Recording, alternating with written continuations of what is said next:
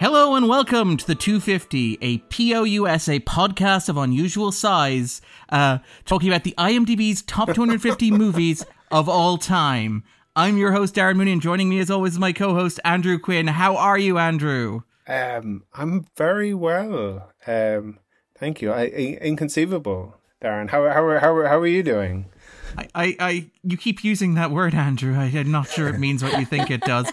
Yes, listeners probably guessed from the fact that the two lines that we've quoted the movie that we're covering today, on top of the fact that it's in the feed with the title of the movie we're covering today, we are talking about the 1987 movie The Princess Bride, directed by Rob Reiner. And joining us for this discussion, prompting this discussion, a fantastic guest from the Journal.ie, from the Explainer podcast, the wonderful Aoife Barry. How are you, Aoife? I'm great. I can't remember any good quotes I could be saying for The Princess Bride right now. But I really loved that little duo there between the two of you. So good. I'm very good, thanks. Particularly good because I get to talk about this film. So thank you for having me on. No, our pleasure. I mean, we were kind of like sorting out the list of stuff we wanted to do for the year. And I kind of like went down through a list of guests that we haven't had on in like an inconceivable amount of time. Literally inconceivable. Literally inconceivable. I went through the list. It turned out we hadn't had you on since before the pandemic. So like 20 years, roughly, I think. I think so, 21, 22. Yeah, easily. Yeah. So we had you on talking about Little Women. We had you on talking about like Portrait of a Lady on Fire. So I reached out and I asked, like, so Aoife, here's a list of all the movies that we have yet to cover on the top 250, the bottom 100. Pick one, anyone. What would you like to talk about? And you got back pretty quickly, as I recall, going, it's The Princess Bride. I want to talk about The Princess Bride. Yeah. Why? Why was it The Princess Bride? Oh, I suppose like we all have films that we watched multiple times when we were kids that like mean a huge amount to us. And like when I was a kid, we only had a handful of films that we watched loads of times. There's like four of us, so I'm sure my parents were a bit distracted. We didn't have this like loads of VHSs, but we did love watching films. But this one and Look Who's Talking, which is really not a suitable film for kids, and Rover Dangerfield, they were three of the films that we watched. I know, I had an eclectic cultural childhood clearly, but we watched The Princess Bride all the time. In my memory anyway, and I've watched it so much, and it's one that myself and my siblings, like, who would have varying interests in kind of in the films that I'd be interested in, absolutely love. You could quote it to death no matter how many times I watch it. I just get something out of it. I act like a total idiot watching it because I like quote the lines and stuff, which is probably really bad for the people watching it with me. And I just think there's so much going on. Every time I watch it, I get something new out of it. And if you haven't watched it, it's just such a treat on so many levels. So when I saw that name on the list, I thought we have to talk about it because I haven't rabbited on about it to anybody in a long time. So now you get to suffer through my many thoughts on The Princess Bride.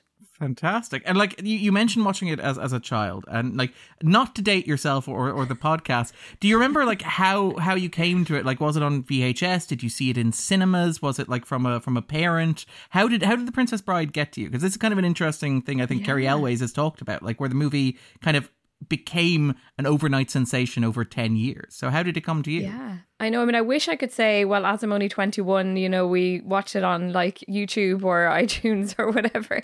But no, we got it on VHS, on tape. I actually don't know. I'm presuming that my parents must have heard that it was good and rented it and then bought it because we had it at home, or else maybe we sneakily recorded it of someone, even though pirating videos is a crime. And as we know from the ads on videos, you would be very badly punished for it. So you wouldn't download a bear. You wouldn't download a bear? Would you pirate Princess Bride? Yes, turns out many people would. You would dread pirate the Princess Bride. Exactly. I think dread pirate Roberts. Nice little. We went on the Silk Road back in the day in Douglas and got a video that way. Sorry, Andrew, you were going to say something there. No, I was going to say Fred Savage would download Da Bears because he's a Chicago Bears fan. He is a Chicago Bears fan. That is one of his few defining traits. He has a poster of the fridge. But he's playing a baseball game. I suppose he likes both. He likes all the Chicago teams. No mention of the Bulls here. Listen, I'm the wrong person to talk to about many sports. I love the idea that what we're going to be talking about, we talk about The Princess Bride, is notable absences. I mean, the absence of the father, the absence of the Chicago Bulls. It's all one and the same. It's a big void that reveals so much about the movie. The movie is in many ways a movie about omission, I think. But anyway, sorry. 100%. He does care mostly about sports. And I think that, like, at the beginning. And I think that relates to how, like, there's no dad around, and that's kind of like the big. Sorry, actually, we're getting ahead. We of are getting a ourselves. bit very ahead deep of there already, very early on. It does relate, though, right? It does. I have several pages on this, which we will get to at some point, because of course I do. But Andrew, what about yourself? So, do you remember the first time you saw The Princess Bride? Is this a movie? I'm assuming this is a movie that you saw before we watched it for this podcast, if only because you replied to the suggestion we were covering it with a quote from the movie in question. But do you remember the first time that you saw The Princess Bride? I think it was with a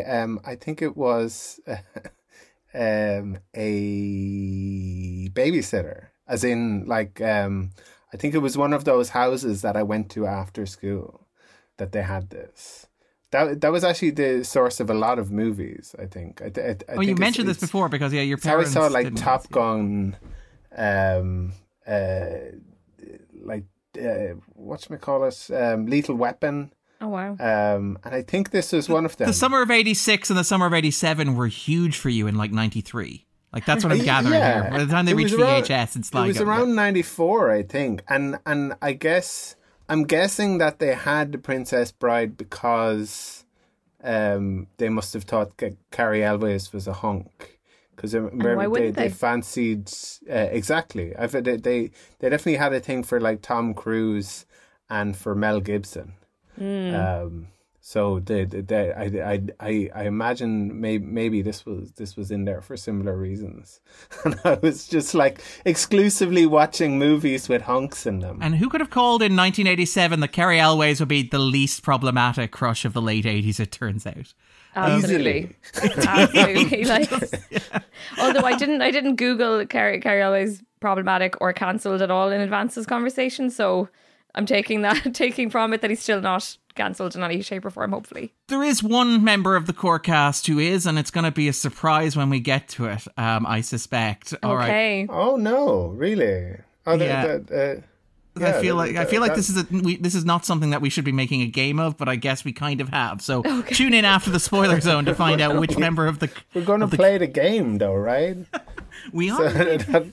Yeah, excellent. Don't just reveal it. Okay. All right. But, all right, so let's talk a little bit about the development of The Princess Bride, just its history, because this is one that's going to be quite easy to talk about in terms of production history. Andrew's sighs relieved. This is a movie that had a very easy production by all accounts. Famously, in 2015, when Carrie Elwes was writing his basic account or memoirs of making the movie As You Wish, which is very worth reading, Elwes did interviews where he was like, when the publisher approached me to like ask me to write a memoir about the making of the movie, I was like, I don't actually remember anything about it because it seemed like it was just a nice experience. And he had to get Norman Lear to send him the call sheets for every day of shooting to remind him of what he actually did on the movie because it was such like a carefree, trouble-free existence. He had a ghostwriter too, didn't he? He did indeed. It's kind of with what's his name, Joe something. He writes a lot of kind of sports biographies and things. And military stuff. There's another connection there. I like we have a theme threading through the episode already. Sports. A lot of people are going to be like, why was Aoife on an episode talking about anything related to sports? But here we go. Yeah, I mean, like it's got this podcast has absolutely everything in it, including sports. Does it have sports? It has lots of sports. But obviously, The Princess Bride begins as a book written by William Goldman. William Goldman is a writer, novelist, and screenwriter. And like before he wrote The Princess Bride, or before obviously this happened, he'd done like Butch Cassidy and the Sundance Kid. He'd written the screenplay for All the President's Men. Hugely influential figure. He's famously the Hollywood writer who delivered the line, "Nobody knows anything," one of the great truisms about Hollywood. One of the great cynics about Hollywood as well. And again, Rob Reiner, when he was working on the movie, said that like the moment that he knew it was working was when William Goldman, who hates absolutely everything about Hollywood, like passed him in the corridor and said, "It's going pretty well, isn't it?" And Reiner was like, "I think it is." And it's like, that was the moment that I knew the movie was working. But Goldman apparently was like pushed by his two daughters to write a story. And he asked them what story would they like to hear. One of them said she'd like a story about a princess. Another one said she'd like a story about a bride. And therefore, The Princess Bride was born. As you might suggest, or as anybody who's watched the movie probably suspects, the novel has a very, very, very heavy metafictional aspect to it.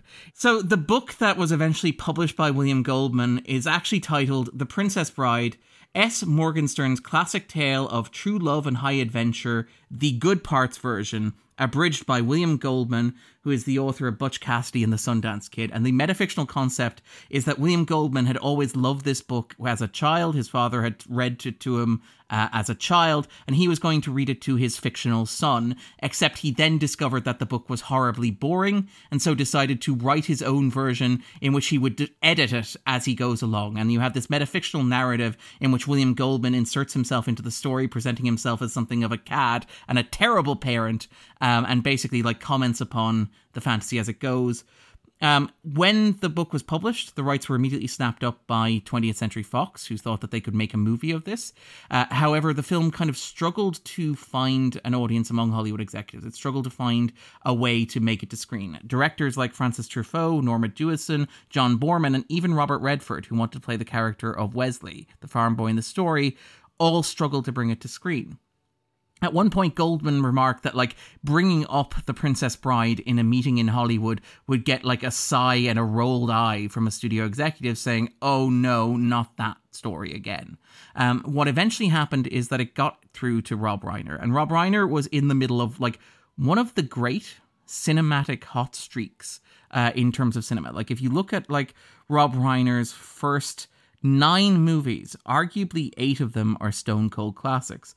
And in fact, of those 9, several of them have featured on the IMDb 250. So Andrew likes to play games on this podcast. Let's play a game. I want to play a game. Sorry, a little bit of a Carrie Elways joke there. It kills in the right circles. Yes, that was a Saul reference. Rob Reiner has, over the course of the IMDb 250, had a total of 6 movies on the list. There is currently 1 movie on the list, and spoiler, it is not The Princess Bride, which dropped out since Aoife said that she'd like to cover it. So, gonna throw it out to Aoife and Andrew if you guys feel the urge. Aoife, do you want to go first or second? Spinal Tap? What Spinal Tap is yes, Spinal Tap was on the list, so that's a bing. Stand correct. by me. So that is the one that is currently on the list, so yes, that's another bing there. So Aoife, it goes to When you. Harry Met Sally? Bing, that was also on the list. So yes, that's 3 of the 6. Andrew. I'm going to struggle to name another Rob Reiner movie.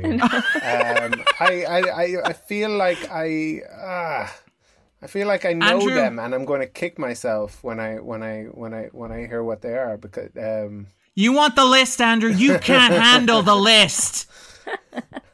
Clearly I can't don't handle think he did a Few Good Men. He did. That's 4. Really? Yes. Now, Aoife, I did give Andrew a fairly massive hint there. So if you want one, you can go. But you He can go did for a Few 5. Good Men, So really? Andrew is like, I don't believe that. That's not. That incredible. doesn't fit. That's not. Yeah. No. And again, that these are in his first 9 movies. So those are like 4 of his first 9 movies. So, and obviously, there's one that of the 6, somebody should probably mention. Misery? Was him? Yes and no. Yes, it was Rob Reiner. Unfortunately, it has somehow never been on the 250. So, assuming that we're counting The Princess Bride, it is all to play for. It is to Andrew, the final movie of Rob Reiner's that has made the 250, and this is a tough one. I'm going to. I don't really know. I'm so sorry. Any Rob? Well, this is great because this is the impossible one. This is his 9th movie. Okay, so After fingers on all of buzzers, these, Aoife and Andrew. I'm gonna guess Sleepless in Seattle. No. I was just guessing that because of when Harry Met Sally. Yeah. Oh, God. And spoiler, it is not North. It is also not North. It's the movie he made directly after North. I liked the movie North, by the way. I know you didn't, but I think that's because you read that like. I have no heart. You read that Ebert review. You read the review that like. I hate it. I hate this movie. I hate this movie and its smug little face. But yes, okay. So it was not North. It was the movie he made after North. All right. So fingers on buzzers. Aoife and Andrew. Couple of hints coming up here. Okay. He was working with the writer of A Few Good Men. It was related to another project that the writer of A Few Good Men would go on to work on for an extended period of time. Perhaps that writer's defining work, at least in terms of American pop culture. Some might even say it was a bit of a prototype for it, perhaps. starring Michael Douglas. The name of the movie is the job that Michael Douglas has in the movie. President? American president? Yes, that is it exactly. The American president, the 1990. I'm like, what's a big job you'd make a film about? Probably the American president. Job I think Michael Douglas could do in an Aaron Sorkin The sleazy businessman? I do not know that movie. Is that the romantic comedy? Yes, it is. It's the one that inspired Sorkin's West Wing. Yeah. Is it Annette Bening? I remember that, yeah. Yeah, it's the one that inspired the West Wing. It's the one where like Sorkin was like, what if I did this every week for like 4 years and then got like arrested for cocaine use and got like quietly shunted off my own show.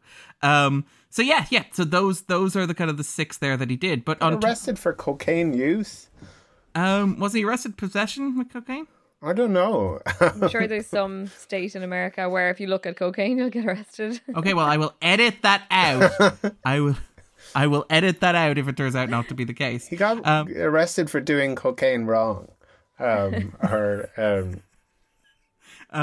lost his job because of cocaine. I suppose that does happen. It's probably like... There's some sort of absurd statistic where like Sorkin wrote 98 of the first 100 episodes of The West Wing. Like, there was a point where I think the studio, were like the production, the development studio were like, why do we even pay a writer's room? Like, what is the purpose of a writer's room on this show if Sorkin is just going to write every script himself? He's definitely someone who probably would not trust other people to touch his stuff. Do you know what I mean? He's like... Oh yeah, no. There are horror like there's stuff that comes like the newsroom writers' room has a similar kind of vibe where they're like, we don't even know why we're here. Like, we don't even know what our function is. Like, he says stuff to us and we suggest things to him, and then he shakes his head and just does what he said he was going to do anyway. I think a lot of writers' rooms are like that, aren't they? Like, obviously, it doesn't take the same craft, but I saw a little bit of the South Park writers' room. Oh, and yeah. Not only is it kind of not the room, but it's not really the two of them either. It seems to mostly be is it Trey Parker or Matt Stone, whichever is the kind of better known for. Anyway, sorry, tangent. I beg your pardon. Just a lot tangent upon a tangent. Yeah, a lot of writers' rooms seem to just be kind of a fairly minor kind of participation from the other people. Well, I mean, and there are other ones that are more... They're there to laugh at the jokes. Yeah, it's to get an audience, to play off an audience. Yeah. It's like a rehearsal space for the head writer. Well, I mean, to be fair, there are lots of writers' rooms that have historically been more inclusive and more welcoming. The X-Files is a great one where Carter would just like literally like do film school for like Vince Gilligan, Howard Gordon, James Wong, Glenn Morgan, all those sorts of people. But like, I mean, obviously I think like the Star Trek writers' rooms, depending on who you ask, like the Deep Space Nine writers' room and the Next Generation writers' room were apparently like really great places to be on television. The Voyager writers' room and the Enterprise writers' rooms were apparently less conducive places to be, apparently. But again, it depends on... Speaking of Wallace Shawn. Yes! Nice segue to get us back on. The Grand Nagus himself. It is indeed. And again, like I like that Reiner has described The Princess Bride as the most Jewish fairy tale ever made. Real sex appeal. Yeah. Well, I mean, like that's the thing. They wondered, like, should they change the line Sicilian? Like, was Wallace Shawn at all convincing as a Sicilian? That was a big question that they asked. But yeah, it's just kind of interesting that, like, so... This movie kind of works its way through Hollywood. The Princess Bride works its way through Hollywood. And you have all these directors who couldn't get it done. And then you have, like, Rob Reiner. And what happens with Reiner is that Norman Lear has basically, like... Norman Lear works with Reiner on All in the Family. And obviously, Rob Reiner's father is Carl Reiner, who's, like, one of the great American kind of sitcom writers, one of the great American directors and stuff like that. And again, he comes from this dynasty where he's, like, known Lear since he was a 9-year-old kid. And Reiner knows Goldman through his father. Apparently, like, they had worked together. They'd met while Goldman was working on a book called The Season, which was about the famous Broadway season of 67 to 68. And basically, the two of them kind of got connected and got talking. And Carl gave the book to Rob and said, you should read this book. And Rob was like, this is one of the best books I've ever written. I would love to adapt it. In fact, he was actually in the process of adapting Stand By Me when he was like, yeah, no, my next movie should be The Princess Bride. And like, it's worth noting, these movies are all on top of one another. This is Spinal Tap is 1984. The Sure Thing is 1985. Stand By Me is 1986. The Princess Bride is 1987. When Harry Met Sally is 1989. Misery is 1990. and A Few Good Men is 1992. These are movies like are all on top of one another. Reiner is on like one of the hottest streaks, and the reason that is because like Norman Lear is saying, do what you want to do and I will back you financially. I will support you financially. And apparently he's the one who managed to get Reiner the rights to make The Princess Bride, to negotiate, to let the studios let Reiner make this movie. Reiner brings Goldman on board. Goldman writes his own script based on obviously his own book. And as I said, the production is apparently a dream. There are only a handful of minor issues which are perhaps related to only one member of the cast that we will come to at some point later on in the podcast discussion. I think I know what my guess is going to be, by the way. Okay, all right. We'll wait until we get into the. I haven't Googled it, but yeah. You have an inkling based on an actor's reputation. All right.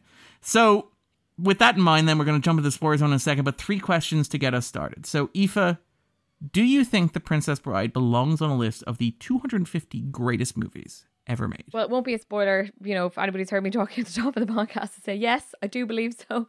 For loads of different reasons. I think because it's like it's an amazing adaptation of a novel in the sense that it, like that reputation it has that you talked about there, where nobody thought that it was possible to do an adaptation of it, and so it went through so many directors' hands before it actually ended up in Reiner's hands. And also because it's such a special film to a lot of people, and it initially didn't do brilliantly at the box office, but because of the VHS boom, did really well and kind of got into people's homes. I think it has all those reasons, but it's also just such a tight story. Like, they fit so much stuff into such a short period of time. Brilliant storytelling, such great acting from actors that you would not expect to see in a load of the roles that they're in, which is great. So it breaks all of these rules, I think, and it's it's a story within a story, so all the kind of metafiction elements of it as well are great, and it's just so entertaining and endlessly quotable. So for all those reasons, I will say yes. And like just to put that in context in terms of like lack of workability for the movie, like this, we talked about this a little bit. We talked about like Lord of the Rings at Christmas and how like when Peter Jackson did the Lord of the Rings, American cinema was like, American audiences don't like fantasy. They don't like fantasy movies. They just don't get it. It doesn't work for them. And like, if you look at, say, The Princess Bride coming out in 1987, the fantasy genre is arguably like at its lowest ebb in American cinema, where you've had this string of huge bombs, where like off the wake of the success of Star Wars, arguably off the wake of things like The Neverending Story and like Time Bandits, which is only profitable because it cost nothing to make. Studios are like, okay, let's pump a bunch of money into these fantasy adaptations and let's see if we can convince people to do them. And so in quick succession, you have The Dark Crystal in 1982, you have Dune in 1984, you have Legend and you have The Black Cauldron in 1985, you have Labyrinth and The Adventures of Baron Munchausen in 1986, you have Willow in 1988, and all of these movies, most of them bomb, and the few that manage to like eke their way to profitability do so very slowly and very gradually, and often against the weight of like critical opinion against them, where like, some of them have been rehabilitated because the kids who watch them have grown up and kind of come of age and been like, oh well, we love those, we always loved Dune, we always loved The Dark Crystal, but like it's an uphill battle and on audiences. That would definitely be the case with Labyrinth, wouldn't it? Or was that a success at the time? No. I know that it has a big cult following. Stuff, but I don't know, like, how was it thought of at the time? It was not well received at the time, and it was not a financially successful movie. It was one of the movies where, like, again, it was the Henson family trying to move beyond the Muppets and not really succeeding at that, unfortunately. It's interesting. I've found sometimes talking to people in their 40s that they don't like Bowie because of all those movies. Like, yeah, that they were like, oh yeah, they kind of that they just kind of associate him with like crap movies in the 80s. I mean, to be fair, like, which is maybe unfair. Yeah, just slightly to the man himself. Not to turn this into a Bowie podcast, but like I am a big Bowie fan, and I love that like the Bowie estate has been packaging like Bowie's discography, like covering everything he farted into a microphone has like been re-released and repackaged by the Bowie estate like chronologically. So they have like and like wonderful collections. I wholeheartedly recommend them. Things like, say, 5 Years, which covers like 68 to 73. You have things like A New Career in a New Town, which I think is like 77 through to 82, and all this sort of stuff. And what's really interesting is that like the box sets have like a 4-year gap in them, where like one box set, which I believe is like, is it Loving the Alien, ends in like 1988, and the next one, which is Brilliant Adventure, begins in 1992. Ooch. And it's just like, Bowie just did nothing in the 4 years between 1988 and 1990. Nothing to see here. Pay no attention, kids. There never was a Tin Machine. But yeah, like Bowie, I think like there is a perception even among the Bowie estate that like during the 80s they were not his creative peak, as it were. But he wrote Magic Dance, which is on the Labyrinth soundtrack, which is a stone cold banger. I'm sorry, justice for Magic Dance. I love that song. I mean, I'm on board with that. But yeah, like, so... Exactly. Sorry, Andrew. Who do? You do. Remind me of the Babe. The Babe with what Babe? The Babe with the power. Sorry. What power? You sent me as well, like, other songs from that album. You know, like yes, I did. Like, you know the way Prince did, like Bat Dance and all. Like... I love the idea that Labyrinth is like Bowie's Bat Dance. But anyway, so like that's the state that the fantasy genre was, and there was a sense that like American audiences didn't want to go to see these movies. So it's kind of remarkable that like The Princess Bride comes out at its like universally beloved. Like I was texting with my family about this, and they were like, my younger sister, who, like, I think, and again, not to insult my younger sister on the podcast or make insinuations about her character or movie taste. We've talked about before where to her at one stage she was like, you'd be very proud of me. I watched a classic movie. I watched an old movie. And I'm like, fantastic. What was it? Scream from 1996. And I was like, I feel so old. I have never felt older than when my sister described Scream as an old movie. That's like a new film in a way to me. Like, that's what exactly. It's like, how do they have 5 of them now? It only came out like 10 years ago. It's like new. Right? 90s still. Modern horror. 90s still feels shiny. Kind of. It really does. Yeah, like, I think because of the TV and movies that we watch, but when we see like photos of our parents in the 90s, it's like not so shiny. Yeah. It's like, okay, that's very retro. Yeah, but like, yeah, so but The Princess Bride, like, my sister loves The Princess Bride, my younger brother loves it, everybody loves The Princess Bride, which is quite remarkable, I think. And like to the point where, like, when I was doing research for this, I discovered in like 2020 the New York Times published an article from somebody who hated The Princess Bride, like it was news. Shocker. Like it was like, we found the person, published the article. But yeah, no, it's remarkable how loved this movie is kind of across generations. But Andrew, what about yourself? Do you think The Princess Bride belongs on a list of the 250 greatest movies ever made? I think the arguments made so far, kind of as regards the cast and the storytelling and just kind of like the whole adventure of it, that's all very persuasive. I'm not going to kind of argue against that, but I'm not certain that I want to argue for it. And I think it's probably got to do more with the second question. As in, I think when we did the Indiana Jones movies, I thought like watching it, like it feels like it's maybe like intentionally kind of cheap looking. And that's kind of like part of the charm maybe of this movie as well. Yeah. Where it feels like a kind of like a theme park or something, you know? Yeah. Or like a stunt show or something. Like a school play or something. Yeah. It has a kind of like a really fancy, really expensive school play quality to it, where like it's matte paintings and the like the bricks are clearly made of cardboard or plastic and stuff. It has that kind of vibe to it. Especially I can see the that. top of the cliff. Exactly. When they're doing the story. Yes, like, yeah. This is, you know, it's got like, hey, we're in a studio written all over it, but shut up. The moment where he lands on a piece of dirt that like presses like a bed, like a mattress. That perfectly square piece of dirt that bends like a mattress under him. I can get that. And like, again, that's something I think maybe we'll talk about in the spoiler zone, where like I have a certain tension with this movie myself, actually. But in terms of for myself, I think it probably does, like, for a number of reasons. I think like it probably merits its place on the list because there aren't a lot of comedies on there. We've talked about this before. There is a fairly significant comedy deficit on the list. And so it's really good to kind of see that.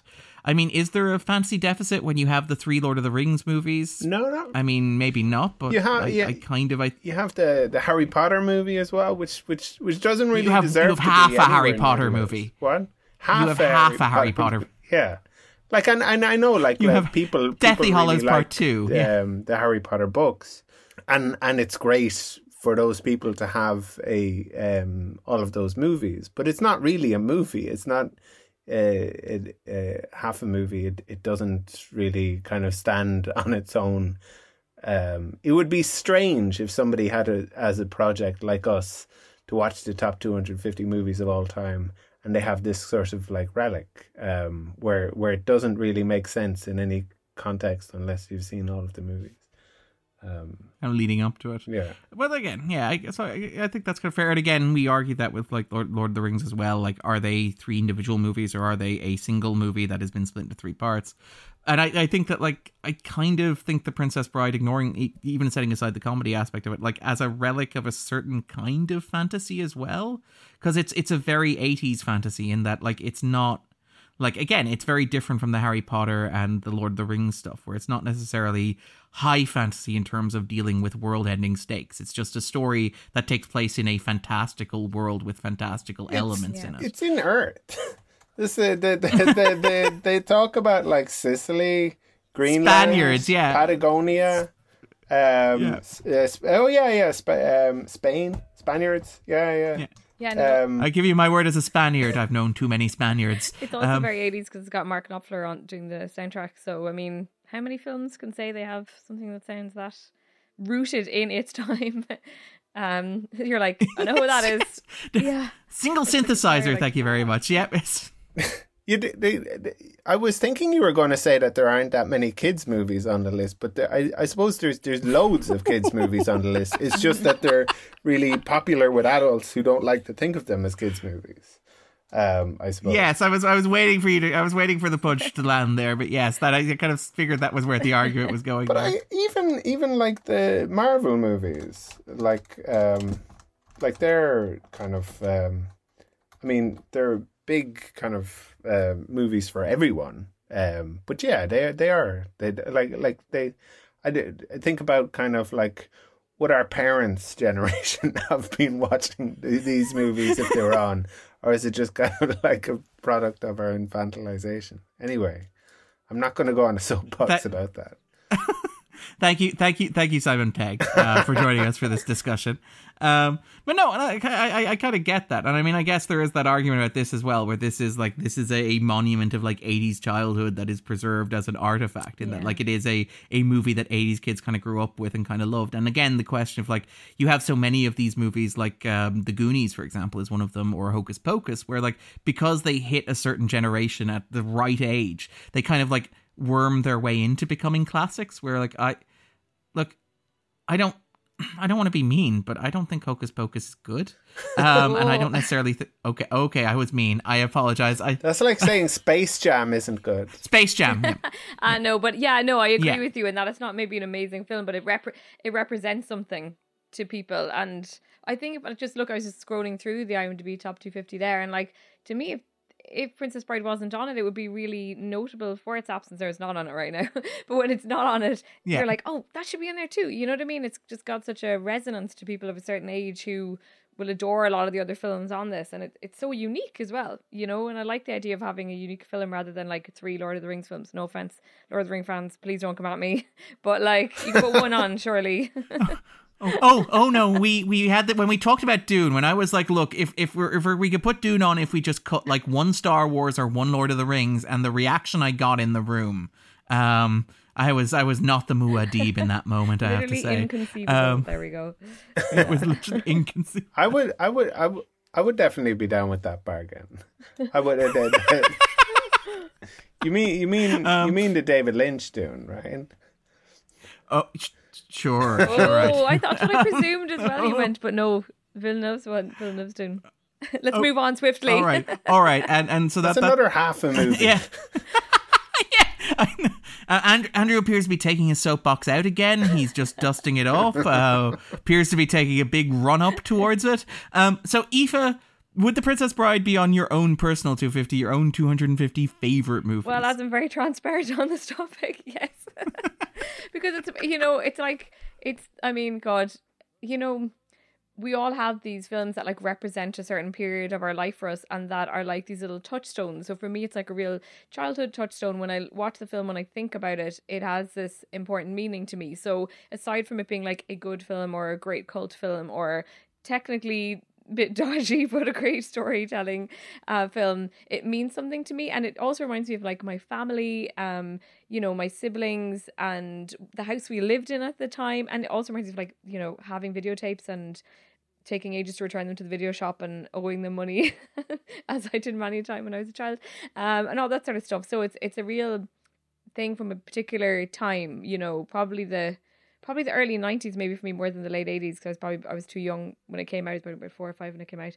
So yeah, for me personally, it would be on my list. But I think if you were someone who came to it as an adult, I can see why you'd be like, this is great, but like it's never going to be on my personal top 250 films, because it doesn't have that personal resonance maybe when you're a little bit older. Could be wrong, but it's kind of like, again, this is one of the things that's really interesting about The Princess Bride, because when it was released, it was released to very enthusiastic reviews. And like we mentioned there, like Reiner was on a hot streak. He was being praised as like the next great American director, and everyone's like, this is a logical continuation of that trend. And a lot of people were like, look, Hollywood has been feeding us slop when it comes to fantasy movies. They finally got the fantasy kind of genre right. Ebert's like, look, this is like legend but good, that sort of thing. Like everybody was very enthusiastic for it, but it didn't really play particularly well. It earned, I think, $30 million on a $16 million budget, which was profitable, or was good, but not necessarily great. I think Reiner has said that it took a decade for the movie to turn a profit, which is, again, Hollywood accounting. One wonders how exactly that works.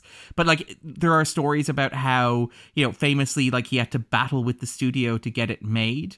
And like he said, like Reiner said that when he was making it, he was very worried that it was going to be like The Wizard of Oz. And it was like, it will be a movie that will be released and become a classic eventually when everybody realizes how brilliant it is, but it will make no money on initial release. And then like, I think there's the moment where like the head of Fox pulls Reiner aside and says, Rob, don't let anybody hear you say that you do not want this movie to be like The Wizard of Oz. That's the wrong message. You want it to be like The Wizard of Oz. But they found that like, test audiences who were convinced to see it loved it, but they were all college students. They were not the target audience. Fox's marketing department had a great deal of difficulty selling, and again, we've talked about this with Disney when it comes to the Disney animated movies. The weird perception that you have in the American marketplace, like of boys and girls movies, where like The Princess Bride was a movie that seemed gendered towards girls and so didn't attract boys to go see it. And like Carrie Elways has talked about how like they had to pull the first trailer for the movie because it was so bad. Fox didn't know how to advertise the movie. They had to pull the trailer out of theaters because it was doing more damage than good promoting the movie. And like, again, the idea of like, how do you sell it? Is it a comedy? Is it an adventure film? Is it a kid's movie? Is it a fairy tale? Is it an adult's movie? And it's all these things. It's everything. That's it exactly. The genius of it. It has fencing, fighting, and horse riding, and monsters, and pirates, and pirates. Peter Falk. Yeah.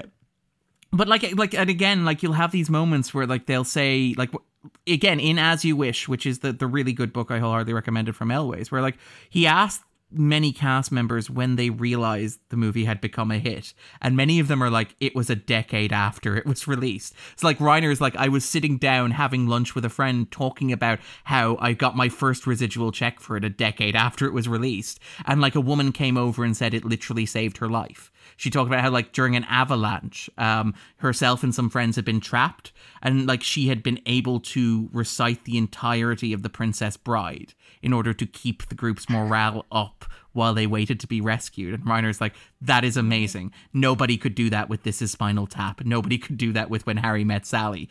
And then you have like moments where whether you should or not is another question.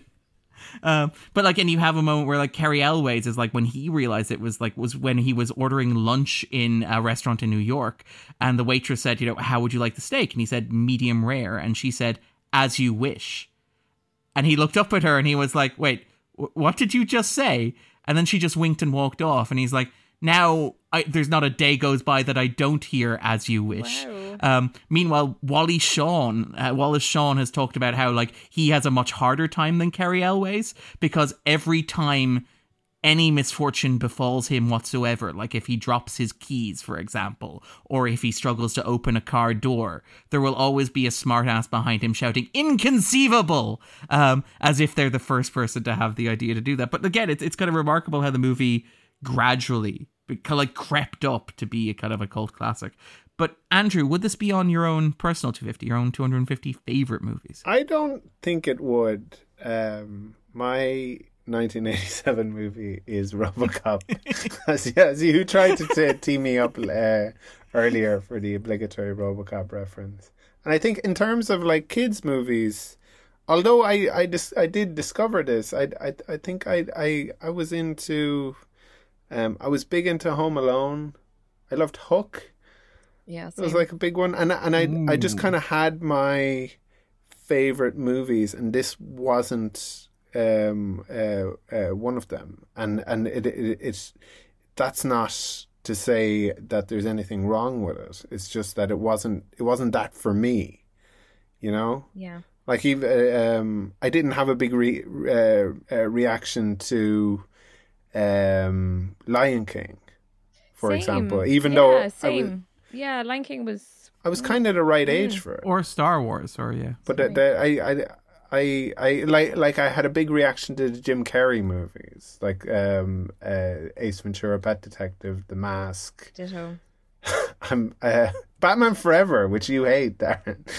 I do hate Batman Forever, but we will inevitably end up talking about that at some point somehow. Yeah. But no, that makes sense. But it wasn't my childhood. I enjoyed it, but no, it wouldn't be on my list. I really enjoyed it. I like watching it last night. It was great, but not for me. I kind of again sit between Aoife and kind of Andrew on this, where this is a movie that I greatly admire and really, really enjoy. And actually, I've been waiting for a guest to say they want to talk about it for a while, because I really want to kind of get somebody who loves this and kind of have them like celebrate it and kind of like adore it, because it feels like it kind of deserves it.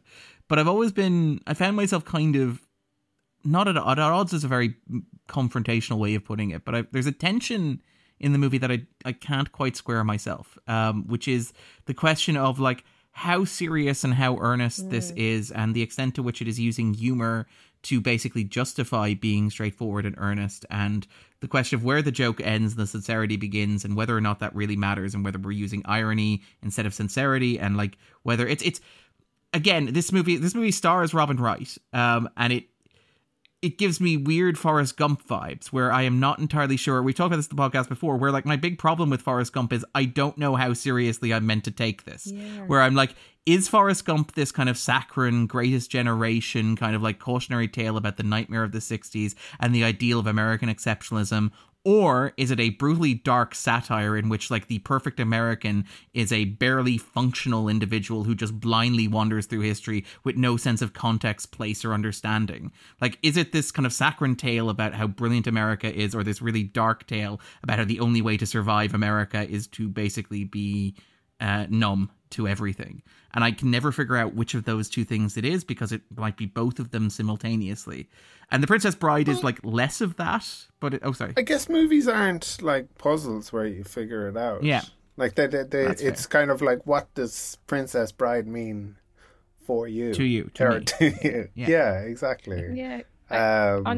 On the Forrest Gump thing, I was listening to a podcast or something recently where Tom Hanks was saying, there was Dead Eyes, where Tom Hanks is saying that his accent in that film came from the child actor who was playing him spoke like that, so he took on his accent. And there was a clip of him, I think, speaking, or maybe he did it speaking without that accent, and it completely changed for me the character. I don't know if that ties into what you're saying there, Darren. Maybe that's really well commonly known, but I hadn't heard that before, and I thought those kind of things can come into play. Was there a really bad accent child who played Tom Parker as a child? Elvis is in cinemas this weekend. Nobody knows what Tom Parker sounds like. Just don't do that. I don't like. Is it what Tom Parker sounds like? Because even if it's like a perfect impersonation, it's like, don't ever do that. Don't do that. I do love the idea that for Cloud Atlas he found 6 separate children and was like, I'm going to pick one of their accents for each of these. You're going to be Declan. You sound like you're from, I think he's meant to be Northern Irish. I'm not entirely sure. Is Tom Hanks bad now? No, he's not bad. I don't think Tom Hanks is bad now. Don't just besmirch the good name of Tom Hanks. I mean, sorry, I will say he was terrific. Yeah. He was terrific in Borat. Borat 2. Beautiful Day in the Neighborhood. Or it's sorry, Neighborhood, yes. I keep forgetting the name of that movie because there's the other there's the documentary as well. Yeah. It is Beautiful Day in the Neighborhood, isn't it? Won't You Be My Neighbor is the Won't You Be My Neighbor is the documentary. Sure, look. Yeah. Both of them are about the same lad, so both of them are amazing, by the way. Yes, and well worth kind of seeking out. But yeah, I think like that, okay, fine. To bring Andrew's observation back, my issue is that I can't resolve that. My issue isn't that the movie doesn't resolve that. My issue is that when I'm watching it, I have these, again, and it's that idea of genius. Is genius holding two conflicting ideas in your head at the same time? And I'm like, yeah, maybe the movie is a genius, but I feel like I can't. Or maybe I'm a genius, Darren. Because Darren says, immodestly puffing on his pipe. It's you holding those two opposing ideas in your mind, Darren. But I'm not resolving them. I'm. That's what makes you a genius. Sorry, Aoife. No, but I like that because what you're saying there, because when I was a kid, obviously I wasn't getting like a load of the layers to this, but there would be moments where you'd be like, oh, this thing feels slightly different. You know, the tone of it or the way people behave is slightly different. But I really liked the quirkiness of it because it felt really kind of British to me, like the Monty Python aspects to it came out. But obviously, again, when you're a kid, you just know that from watching sketches or from seeing bits on the telly or whatever, and not really realize kind of what that reference is or that what you're even seeing. But it felt not very American to me in a lot of places, and I think that maybe helped with the understanding or accepting the tone to it, because you're right, it can be a little bit like, you're like, oh, this is a love story and a fantasy love story, and it's about this like, this couple who fall in love or whatever, but then there's all these really odd moments. And I like that idea that when you're an adult, you can kind of try and unpack that a bit more and kind of be like, is it a satire on this, or are they like fully into it, or what? Or maybe it's all at the same time too, Yeah, like maybe it's kind of like, again, maybe that's what makes it brilliant. But it is why I really admire it. Like I think it's brilliant. It's eminently quotable. It is hugely enjoyable. The cast are fantastic. The movie breezes by. It is a brisk 98 minutes, which is phenomenal, and what it manages to cram in there. It tells a story that has a clear beginning, middle, and end. Its characters are memorable and well defined. Like, it is a really well made movie, no matter what. But for me, it doesn't get over that line into like Darren's kind of perfect pool of movies. I'd kind of be more of, as you said, like a Monty Python and the Holy Grail kind of thing, where I'd prefer, if you're doing satire, kind of lean into it a bit sharper. And I think like again, this is a connection the movie makes. There is a cameo. Is it from Terry Jones? I think has a cameo playing the minister. No, Terry Jones. That's Peter Cook. That's Peter Cook. Oh, Peter Cook. Oh, sorry. He always reminded me of Terry Jones. Yeah, like I like a face. Mowage. Mowage. I love that character. Sorry, you're going to be really tormented with my terrible impressions. That's very good. I've practiced it many a time. You also have Mel Smith from like Not the 9 O'Clock News. So good. Kind of Smith and Jones, yeah. So good. The coughing, it's probably for the spoiler zone, but that is one of the most amazing, genius comedic moments on screen. Yeah, and so that sort of stuff. Like, again, and like the movie was sold internationally, like to foreign audience. I think in Denmark, like it was sold as if it was a sequel to Monty Python and the Holy Grail, where like I believe the translation in Danish for Monty Python and the Holy Grail was Arthur and the Crazy Knights. And like the release of this was The Princess and the Crazy Knights, as if to convince you that you were seeing a stealth sequel to a Monty Python movie, in wonderful bits of advertising, because clearly Fox didn't know how to sell this movie, but Danish Fox did. All right then, so Aoife, if listeners have not already seen The Princess Bride, would you recommend that they pause the podcast and stream it to a local device? I always believe that they should listen fully to the podcast and listen all the way to the end. Even though we'd be talking about spoilers. So, maybe close your ears, but keep the podcast going. But yeah, I mean, I always recommend people see this if they haven't, because it's, that classic thing of like, I love this film, so everybody should watch it. But I don't think they kind of make films like this anymore.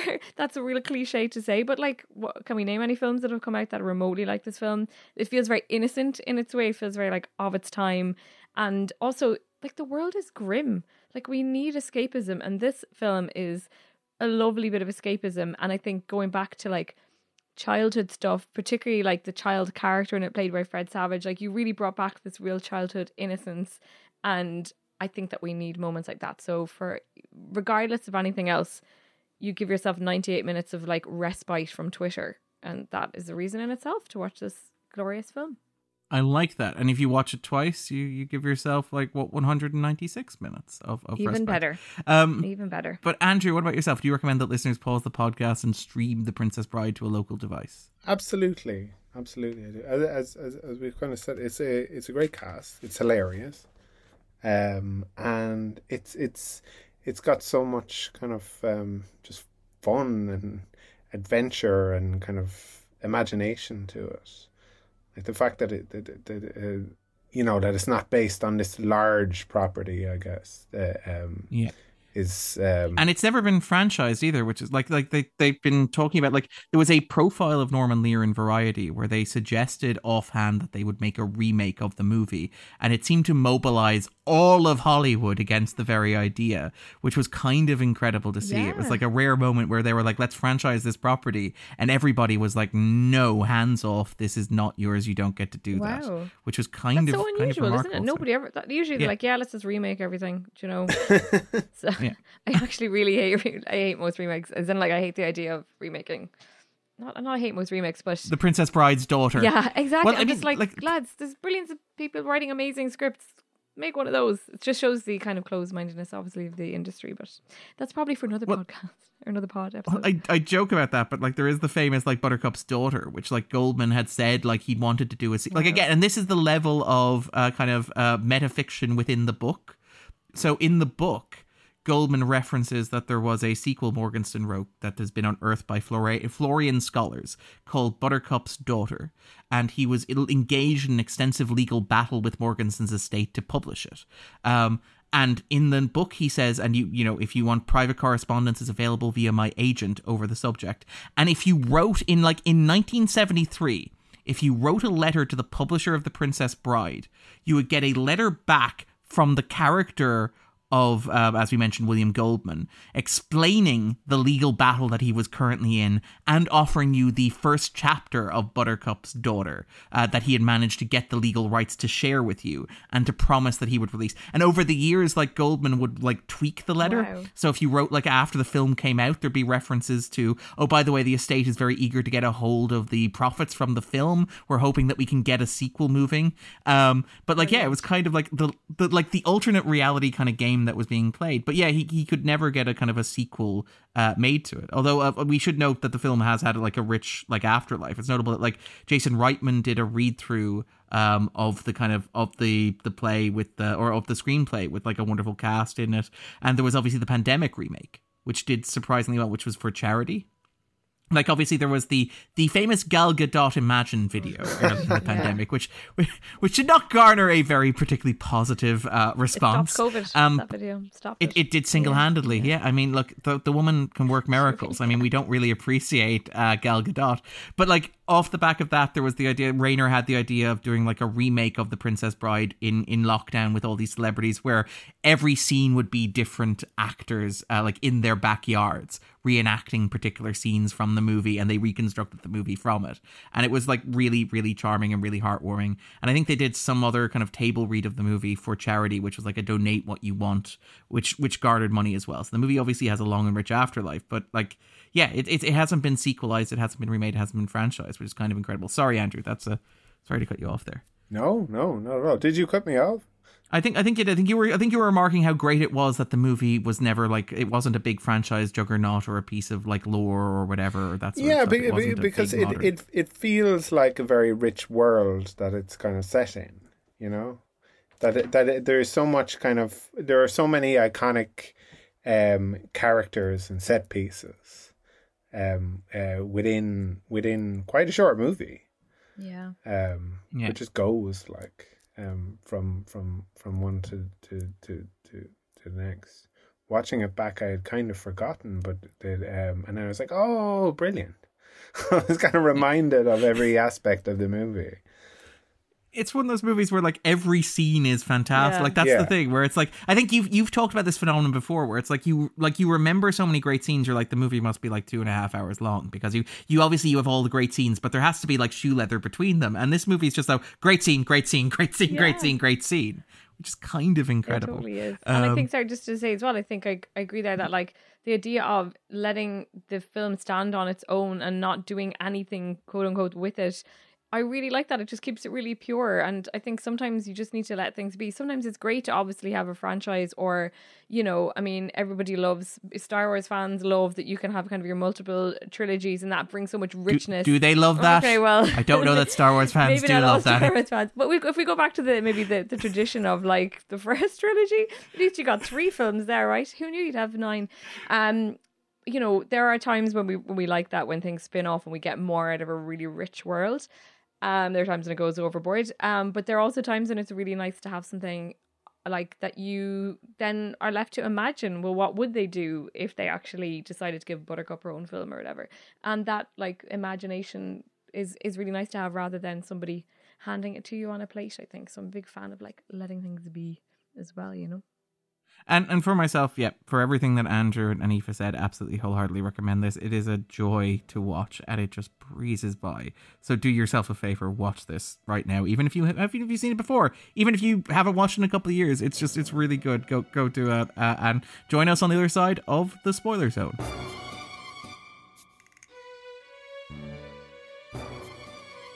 Spoiler zone. Spoiler zone. Okay, well, because we're in the spoiler zone now, we're going to delay the question. We're going to ask you the question in a second. I feel like we need to spoil the movie in a very real sense. Yeah. I mentioned one of the cast members is probably cancelled. I think you both said you had a guess. I've written it down. Oh, you've written it down. Note that Andrew has his video camera off, so I can't verify that. Oh, inconceivable. Sorry. Inconceivable. He's written all of the names of all the cast down, so no matter what you say, Andrew will be right. Yeah. Do I step in a soundproof booth? All right. Andrew, do you want to go first? I'm going to... Will we say it at the same time, Aoife? Okay. 3. I just feel like I'm going to be so horribly wrong on this that I might just stay silent. We'll go 3, 2, 1, but like maybe you do the talking. Okay. 3, 2, 1, and Aoife just stays silent. Yeah. Gonna like cast aspersions on people. Yeah. Oh, hang on. I think I know. Okay. I've changed my mind. All right, go on. Yeah. Okay. So 3, 2, 1. Fred Mandy Savage? Patinkin. Yes, Aoife's right.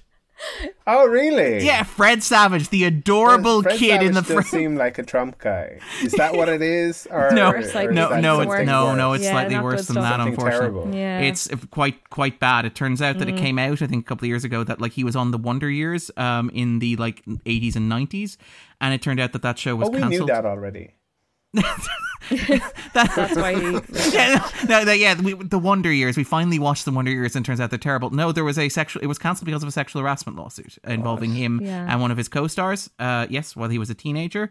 There was another lawsuit that was settled out of court on The Grinder, which was the show that he had with Rob Lowe. Which, God. you know, yeah, you're like a show with Rob Lowe, and the problem turns out not to be Rob Lowe.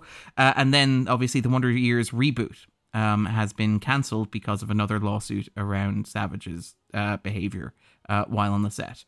So yeah, that is... I would not have guessed. No, that was not the part. You did mention Mandy Patinkin, and Mandy Patinkin, I think, is quite interesting because he's owned being a very difficult actor to work with on previous sets. That's why I thought maybe he had been like mean to people, and that was all it kind of was. But well, I did jokingly reference like that the only difficult stuff on set involved one particular actor, and like Patinkin has kind of owned that it was him.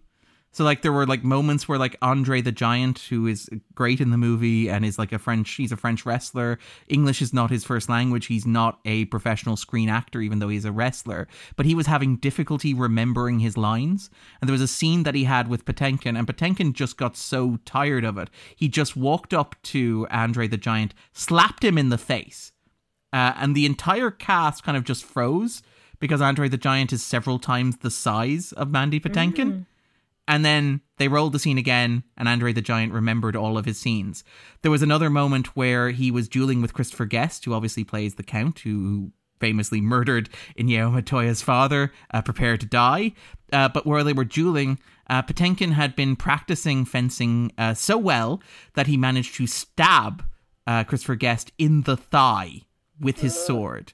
a guest apparently spent the entire rest of the movie terrified that Potemkin was going to stab him again. And Potemkin is an actual aristocrat as well. Yes, he is. He's a member of the House of Lords. He's a hereditary lord. He's a baron, isn't he? Like a baron. Of course, all that stuff is fake. Mandy Patinkin is. No, Christopher Guest. Christopher Guest. I was like, that makes more sense than Mandy Patinkin. Like, I don't know this. But yeah, it's like, that makes a lot more sense. And now, to be fair, he's one of those guys who's argued for the abolishment of like hereditary lordships. To be fair, reform of it. Yeah. And I believe he's married to Jamie Lee Curtis as well, which is kind of that's amazing. Like, since like the 80s. Yeah, what a cute little couple. It's fantastic, like one of those great Hollywood couples. But yeah, and Potemkin's kind of talked about how like that thing where the like and again, because Potemkin is a very intense actor, and I kind of love that about him, and I do like, I really love that in his later years he's been like, you know, I was intense and an asshole. It wasn't like, it was like that thing where it's like I was owning. That's why I thought it was going to be him, but do I get any points? On our game that we shall be cancelled for. I do feel like that was the real spoiler zone where we spoil individual actors for you. But no, but I think we've also spoiled that game. We have indeed. But it was supposed to be fun. Now, sorry. Anyway, but anyway, so Aoife, what is The Princess Bride about for you? Oh wow. That's a big question.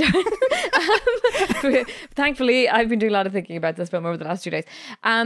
So it's about a couple of things, I think. And I think the older you get, when you go back and watch it, it becomes about different stuff. So when I was a kid, it was about the love story. You know, it was about this couple, like farm boy, you know, and beautiful buttercup. And, you know, Carrie Elwes with his like little blonde fringe being like, as you wish, and all that sort of stuff. And it was just like, wow, it's all about, you know, true love. And they get through all of these things. He even dies, mostly dead in it, and survives. And they're together at the end. That's beautiful. Then when you get past that, you're like, oh, it's also about kind of friendship and people who are like supporting each other, and the fact that, you know, some of the baddies in it actually aren't baddies, quote unquote, and that there's kind of goodness in people. And then there's full evil in people like Chris Sarandon's character. And then when I watched it this time, I really got like the fatherhood stuff in it too. It like had never really occurred to me about Inigo Montoya's like quest to kill the man who killed his father. When I was a kid, I was like, oh yeah, it was a great part of the film, but the emotional resonance of that didn't hit me in a way that it hit me when I just watched it again this week. Despite multiple viewings of it, I thought, wow. And when I read and kind of listened to things talking about Mandy Patinkin's approach to it, because he had lost his father a few years before he made the film, and for him it was like this imaginary way of getting revenge on the man who killed his imaginary father in the film and getting his father back.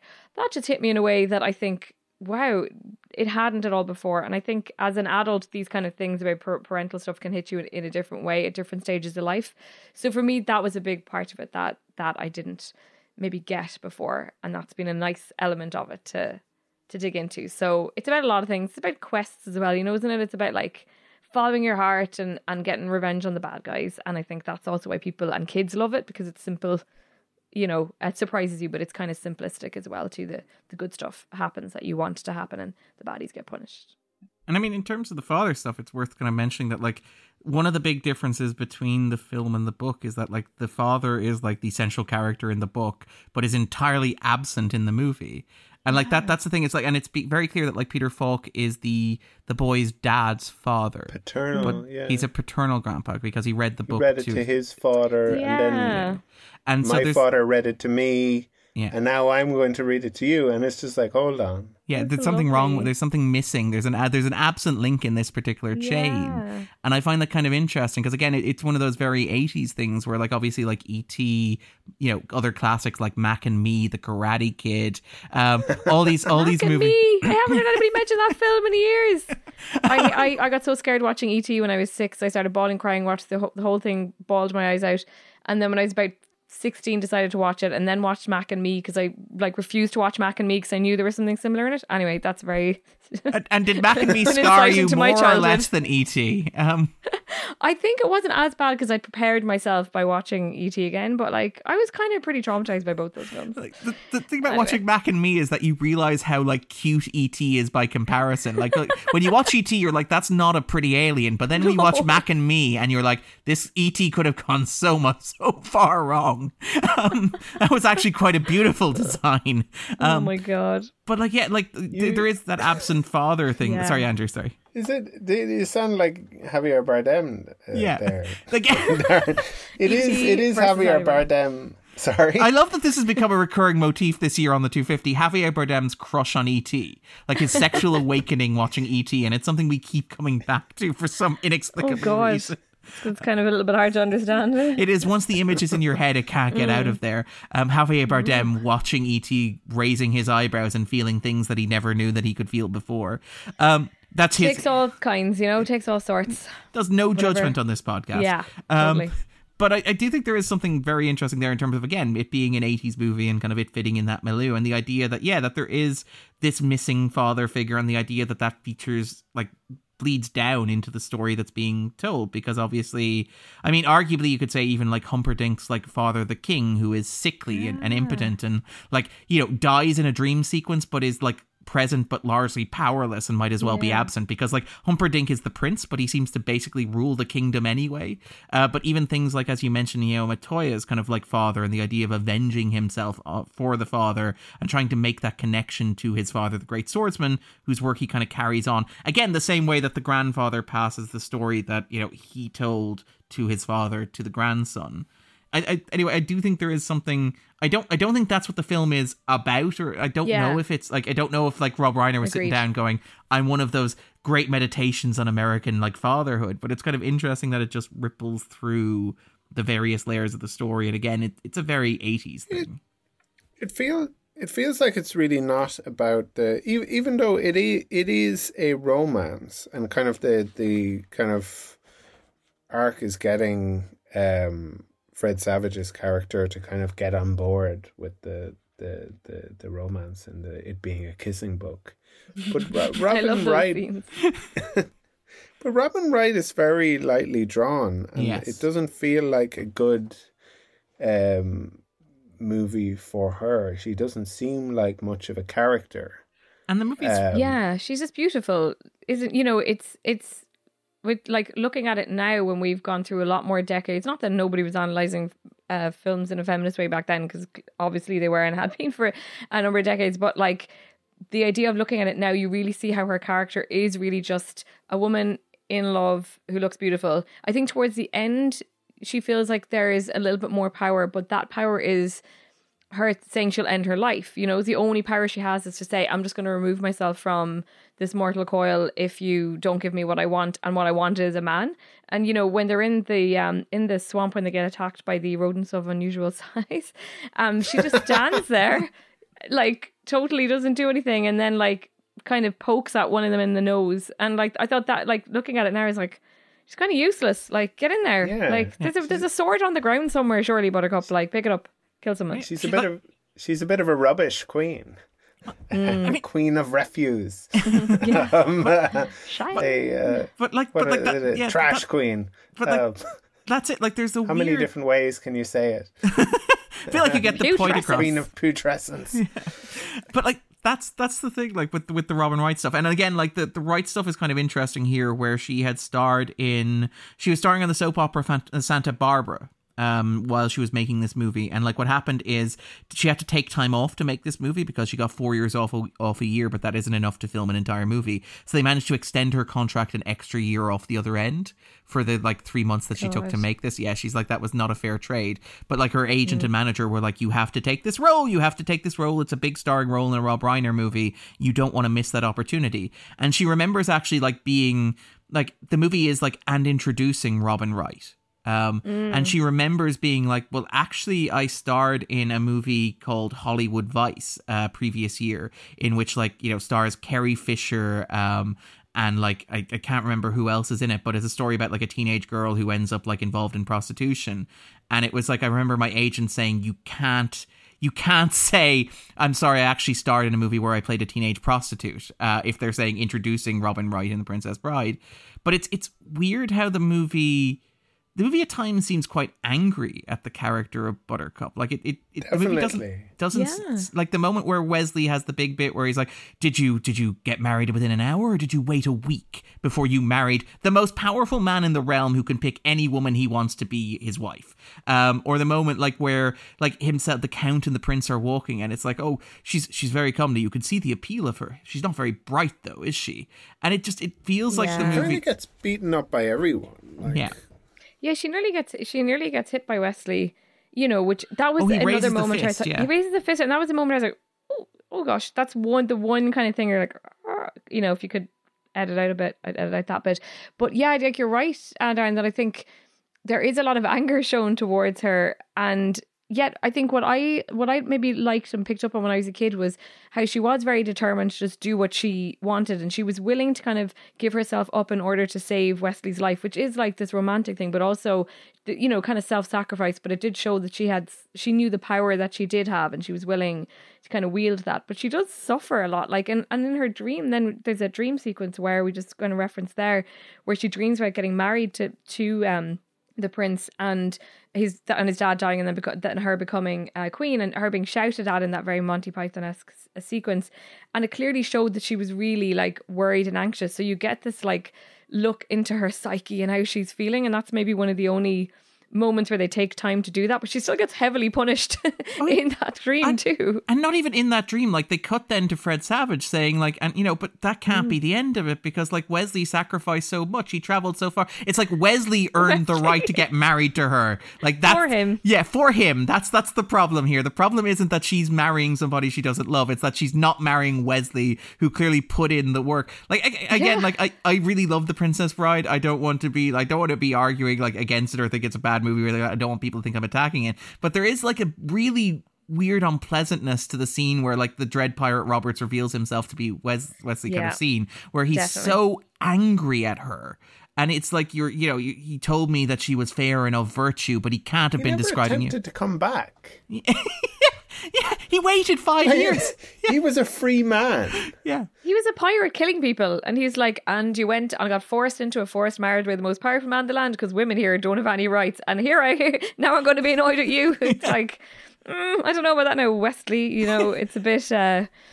the gender politics of it aren't that advanced. Who knew? Yeah, I mean, somebody pointed out that like Wesley's story here is basically, and this is a reference that I think maybe 3 people listening to the podcast are going to get, but it's very much the plot of like the Tales of the Black Frigate from Watchmen by like Dave Gibbons and Alan Moore, about this guy who's like attacked by pirates and who travels, like comes back to the woman he loves, but discovers that he's become a monstrous killing machine in the process. Except the Princess Bride is like, you know, if I didn't kill people, my crew wouldn't respect me. It's just part of being a pirate. It's, you know, but you did something unforgivable. Which is kind of interesting. I don't want to fault the movie too much, but it is something I kind of noticed when the movie was kind of like trying to sell this effortless love story, this timeless love story between Buttercup and Wesley. And it's like, that's the thing where I wonder about this, because this is the thing where Andrew mentioned this a moment ago, where he's like, the arc of the movie is about like getting Fred Savage on board with the kissing book. Yeah. And like, it's very clearly that it's like, is this a kissing book, he asks, like I think 10 minutes into the film, and then the movie ends with like, there are 5 kisses in human history that are considered the best, and none of them compare to the kiss at the end of this. And the idea is like Fred Savage is so on board by the end of it. But I do wonder, like, The Princess Bride uses irony to kind of like smuggle, to get the audience on board, which is kind of like where it's like, it feels like it's one of those things where we mentioned like how difficult fantasy is to sell to an American audience, how American audiences like weren't particularly enthused by movies like say Legend or Labyrinth or even Willow, for example. And how difficult it was to get Lord of the Rings made and stuff like that.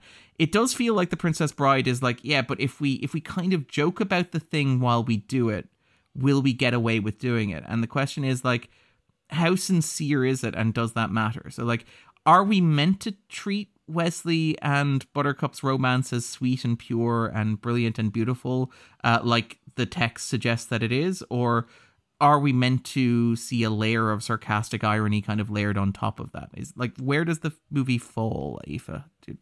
That's such a good question, because like, I think the fact that you do have Fred Savage's character as the little boy who's like, is this a kissing book, etc., that he functions as a kind of a young audience member, or I mean actually an audience member of any age who's maybe put off by romance stories, and basically he's in there to like act as the audience member, to be like, I don't know how I feel about this, and then Peter Falk, beloved Peter Falk, is there to be like, no, stick with this, you know, it's worth it, it's got more than that to it. And it kind of shows that like actually by the end you actually kind of love the romance anyway, as well as getting all of like your action and fairy tales and everything too. And I say that as someone who's not madly into fairy tales or anything, so I didn't even relate to this film almost at a fairy tale level, which is funny. But I get you that when you have those moments like when Wesley reveals who he is, that he's the Dread Pirate Roberts, that it has that nastiness to it, you're like, oh, actually, are they kind of undercutting there, this is a true love story thing, and actually making the audience wince a bit or second guess about stuff. And, you know, sometimes as well, the stupidity of some of the characters, you're like, are they being a bit mean? You know, like while Sean's character is so brilliant, but he's so ultimately dim and gets like such a terrible demise. He gets like one of the worst killings in it in a way. Like sheer embarrassment really is probably the worst element of it. Then you're like, are we there just being mean to people, and does that undercut this beautiful, lovely fairy tale thing that's going on? Or is it possible just to have both of those? And I like the idea of it having both, you know, of it like giving with one hand, being like, here is this way of like interpreting a fairy tale and enjoying it when you didn't think you could, which is handy for maybe audiences needing to be spoon fed a little bit, because the film would be really different if you didn't have that. It might not be as enjoyable. And then here's our little cutting cynicism in here too, for those who might want to grab onto that. Yeah, I think it works on both levels. Like you can see it as kind of I think it's a strange relationship in a way, because Wesley seems more of a kind of a loose sort of James Bond type.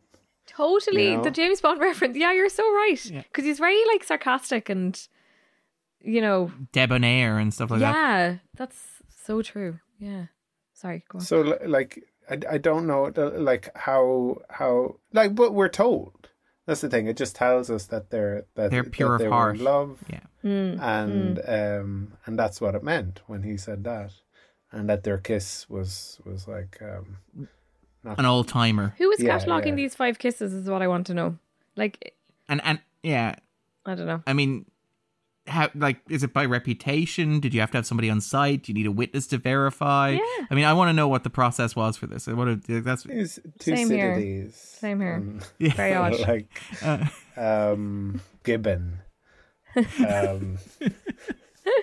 But like that's the thing about this, is that, like, again, you could argue that, like, again, and based on the book, like, one of the things about the book is that, and again, it's been years since I read it, but like, it feels like Goldman is having a very direct go at people like J.R.R. Tolkien. Ken Burns also has a top 5 kisses of the Civil War.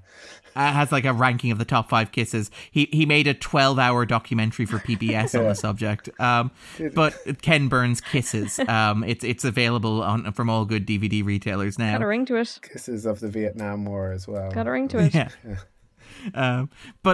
But the thing is, like, if you from what I remember reading the book, it felt like Goldman was having a go at people like Tolkien, where like Tolkien will go on for pages after pages talking about things like the history of a particular dress, or the history of a particular stool, or how to make hobbits grog, or, you know, Baggins or Boggins or whatever sings songs. Tom Bobadil sings songs for like 15 pages in the middle there, and like one of the it's great to meet a fan. But the thing about like The Princess Bride is that it feels like it just cuts all of that stuff out. Yeah. Like, it feels like the premise of the book is that Goldman like had this book read to him by his father and wanted to read it to his son, and then bought a copy of it and realized it was a terrible book, so began literally tearing pages out of it in order to make it more palatable to his son. And so the book is somewhat mean. I think the book is a lot meaner than the film is. Like, there are, like, I dug some stuff out from the book, like, for this, where like he's joking about how fat his son is, for example, how you could like paint him yellow and he'd like, he could mop up the school sumo team. Which is, a line. Lousy. Not a great line. But it's also like things where Goldman himself is kind of flirting with a starlet on the phone while talking to his wife, for example, and stuff like that. Like there's a nastiness to the book that is kind of largely absent from the film, where the film, I think, feels a lot more pleasant. It doesn't feel as sharp as something like we mentioned Monty Python and the Holy Grail, but even say Shrek. Shrek is an obvious point of comparison where you can even like Humperdinck is very obviously Lord Farquaad when he's not Michael Eisner. Yeah. But it's very much like you can draw a straight line from one to the other. But Shrek is, I think, a much like sharper, kind of more pokey, less enjoying it for the sake of it, more like pointing out the silliness of it kind of movie. And I think like I think there is a lot of sincerity in the movie, and I think that's maybe why it resonates. Sorry, Aoife, would you agree with that? Or yeah, no, I totally agree, because it's like it goes hard on the sincerity, it goes hard on the love. You know what I mean? Even if it's got the cynicism, it still has like, it still fully believes in the goodness that's in it. You know what I mean? And it's like, that is what makes it so appealing. And I think, you know, yeah, I like the idea that it's not what it appears to be on the surface, and that there's more kind of, you know, layers to or whatever. But I don't think there's anything missing by having that cynicism and love in together. But I do think that sincerity is what keeps people coming back to the film, because even if you don't delve any deeper than that, you've got something kind of satisfying from watching it. And I have to say as well, like the fact that some of the characters are played by people who you wouldn't expect to play them adds another level of excitement and interest to it as well too, I think, and that maybe gets it over the hump of any cynicism people might not be happy with, perhaps. So in terms of cast members, so that's a nice kind of like gateway to it. Like in terms of like MVPs in the movie or like best casting, like who would you point to? What would be your kind of frame of reference? Well, for me, I feel like the guests that like Billy Crystal, Carol Kane, Mel Smith, all of those moments, like the ultimate comedy moments where you have people where you're just like, I just loved their characters so much when I was a kid, because I didn't know like really who Billy Crystal was when I was like, you know, 7 or whatever. Maybe I knew who he was, but I didn't really know that much about his act or anything like that. And the Mel Smith character, when he comes in and he talks like this and then he coughs and he talks normally, is like so genius. And I think even though they're clearly comedians that were brought in, and obviously we're friends with the director as well, and that's why he brought them in, they add this like nod and a wink to the audience, and they give you that little bit of entertainment. And then as you get older and realizing that Christopher Guest plays this like baddie with the 6 fingers, what is it, Count Rugen? Rugen? Yeah, I think so. Yeah, he's amazing, I think, as well. He's so good as a baddie, and coming off Spinal Tap. I wish his torture device went up to 11. that would have been the perfect. That would have been so good. What somebody pointed out, like that's a nice recurring joke, is that like the Christopher Guest in these two movies, like early in Reiner's career, plays characters who have like a superfluous like unit of measurement. So it is like instead of going to 10, it goes to 11, and he has 11 fingers instead of 10. His fingers go to 11. Which is quite like, it's a nice small kind of inside joke. You were asking about kind of like favorites. I think Patinkin is the MVP. I love all of the kind of comedy performances, and I think Patinkin is also very funny, but also very kind of there's a lot of pathos in him, and I think the great love story of this movie is with the kind of the bunch of them. So like with Fezzik, Inigo Montoya, and Wesley. I feel like it's more. It does feel like more of a buddy kind of trio. Yeah, I believe more in the love between the three of them than I do between Wesley and Buttercup. Yeah, because they're trying to save his life, you know. Yeah. And it feels like there's a like I understand, like I don't understand why Wesley and Buttercup kind of fall in love because she's just generally awful to him, and then he kind of resents her for being forced to get married to the prince. It feels like there's a missing gap there. And I know that the movie's only 98 minutes long and like it's meant to be like hyper edited. Yeah. The moment where he reveals who he is by like when she throws him down the cliff going, "As you wish." And it's like, I get it. It's a nice moment. It's a very efficient piece of storytelling, but it feels like you sacrifice an actual emotional beat for a very clever joke. Whereas when you have like Montoya and Wesley bonding over sword fighting, which is like, it's a wonderful joke. I'm not left-handed either. But so that bonding between the two of them feels like a more common grounding for a relationship and mutual appreciation and genuine love and affection than I think the Wesley Buttercup stuff does, where it's like, I understand why Montoya respects Wesley because he's such a good swordsman and conversationalist, and he's a pleasant person to be around and banter with. I understand why Wesley, a man who is like dedicating himself to reuniting with Buttercup, immediately connects with Montoya, who is desperately searching to connect or to find the man who murdered his father. I understand why the connection is between those two, whereas I don't get like that's a connection that I feel like actually means something, if that makes sense, which I think is kind of carries the movie. Yeah, I totally agree. And I think that I do think that like the film is about this, you know, one of the things the film is about, as we said, this love story between Wesley and Buttercup, and that it falls into that trap of like, it's true love, so we don't have to tell you anything about how they got together. They can just exchange a few words, and because they knew they were meant to be together, eventually they realized, you know, he was in love with her, and then she realized she was in love with him, and then that's fine. We don't have to give you any character development.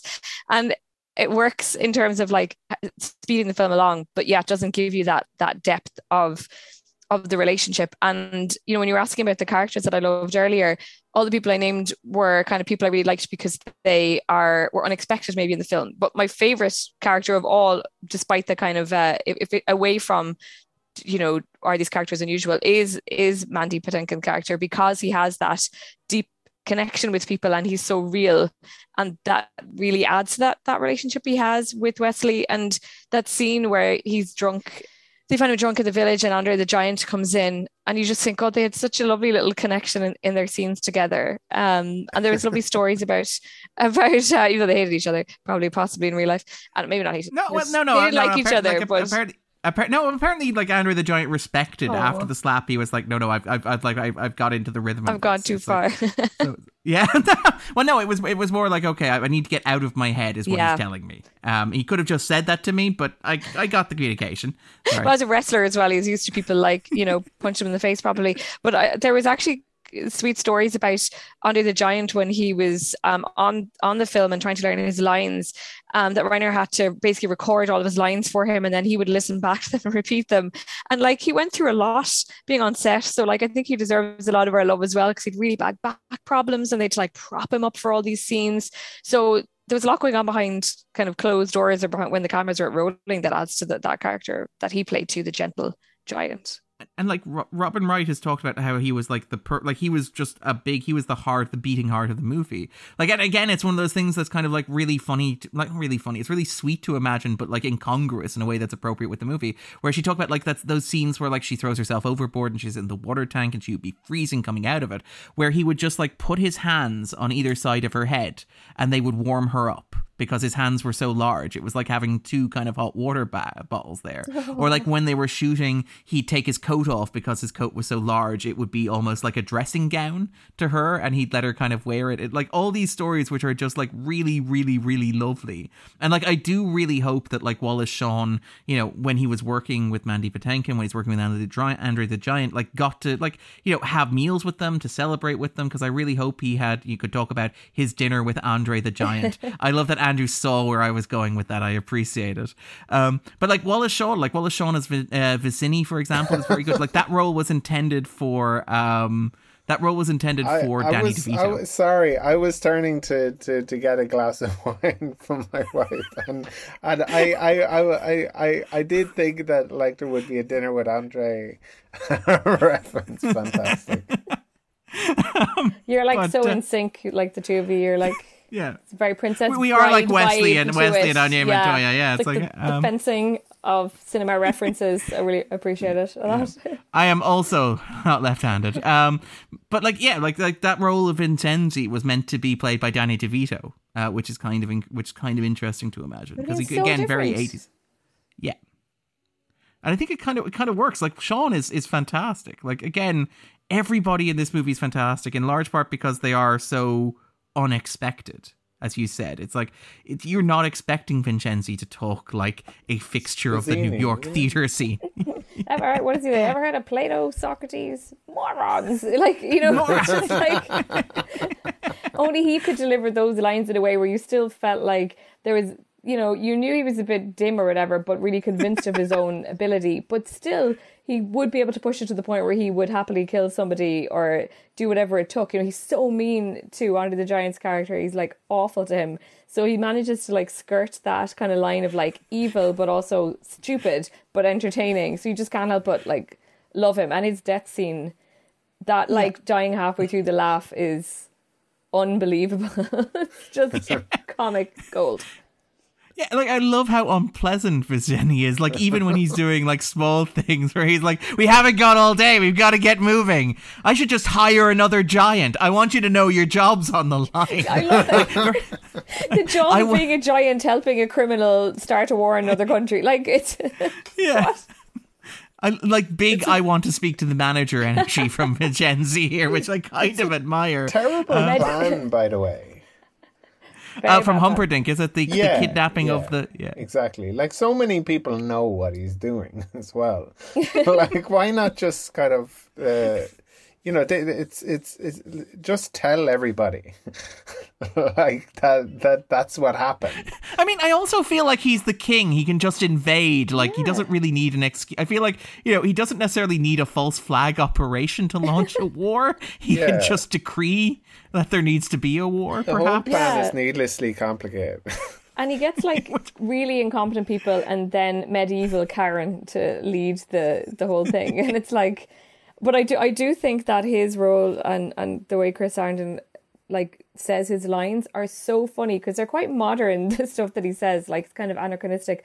But he's so good. He's so deadpan. You know, it's like that scene where himself and Christopher Guest are outside the tree, which goes down to the pit of despair. And they're talking about, like, he wants him to come down with him. And he's saying, oh, you know, I've got this to do. I've got to murder my wife. You know, I've got to invade another country. I'm kind of busy. Like, I'm swamped right now. I've got a wedding to plan, a wife to kill. You know, so good. Like, he's I think I appreciated him a lot more on this watch than maybe when I was a kid. Yeah. Well, I think Sarandon is genuinely very, very good here in the sense that, like, he doesn't necessarily steal any of the scenes that he's in, which is probably a mark of, like, a good ensemble player. But even little things where, like, he says the line and he hops on the horse. It's like, if they've killed her already, I'll be very, very disappointed. And then hops on a horse. And it's so delightful. And again, like, it's a kind of, like, playing of it kind of deadpan that kind of works as well. It's odd that we haven't talked more about Cary Elwes, actually. Like, we've been working our way through the cast. What do we think of Cary Elwes here? I did kind of... Cary Elwes is one of those people who's kind of... A great, I guess, kind of Hollywood raconteur, but is he that great himself? Like, I like him. I like him a lot.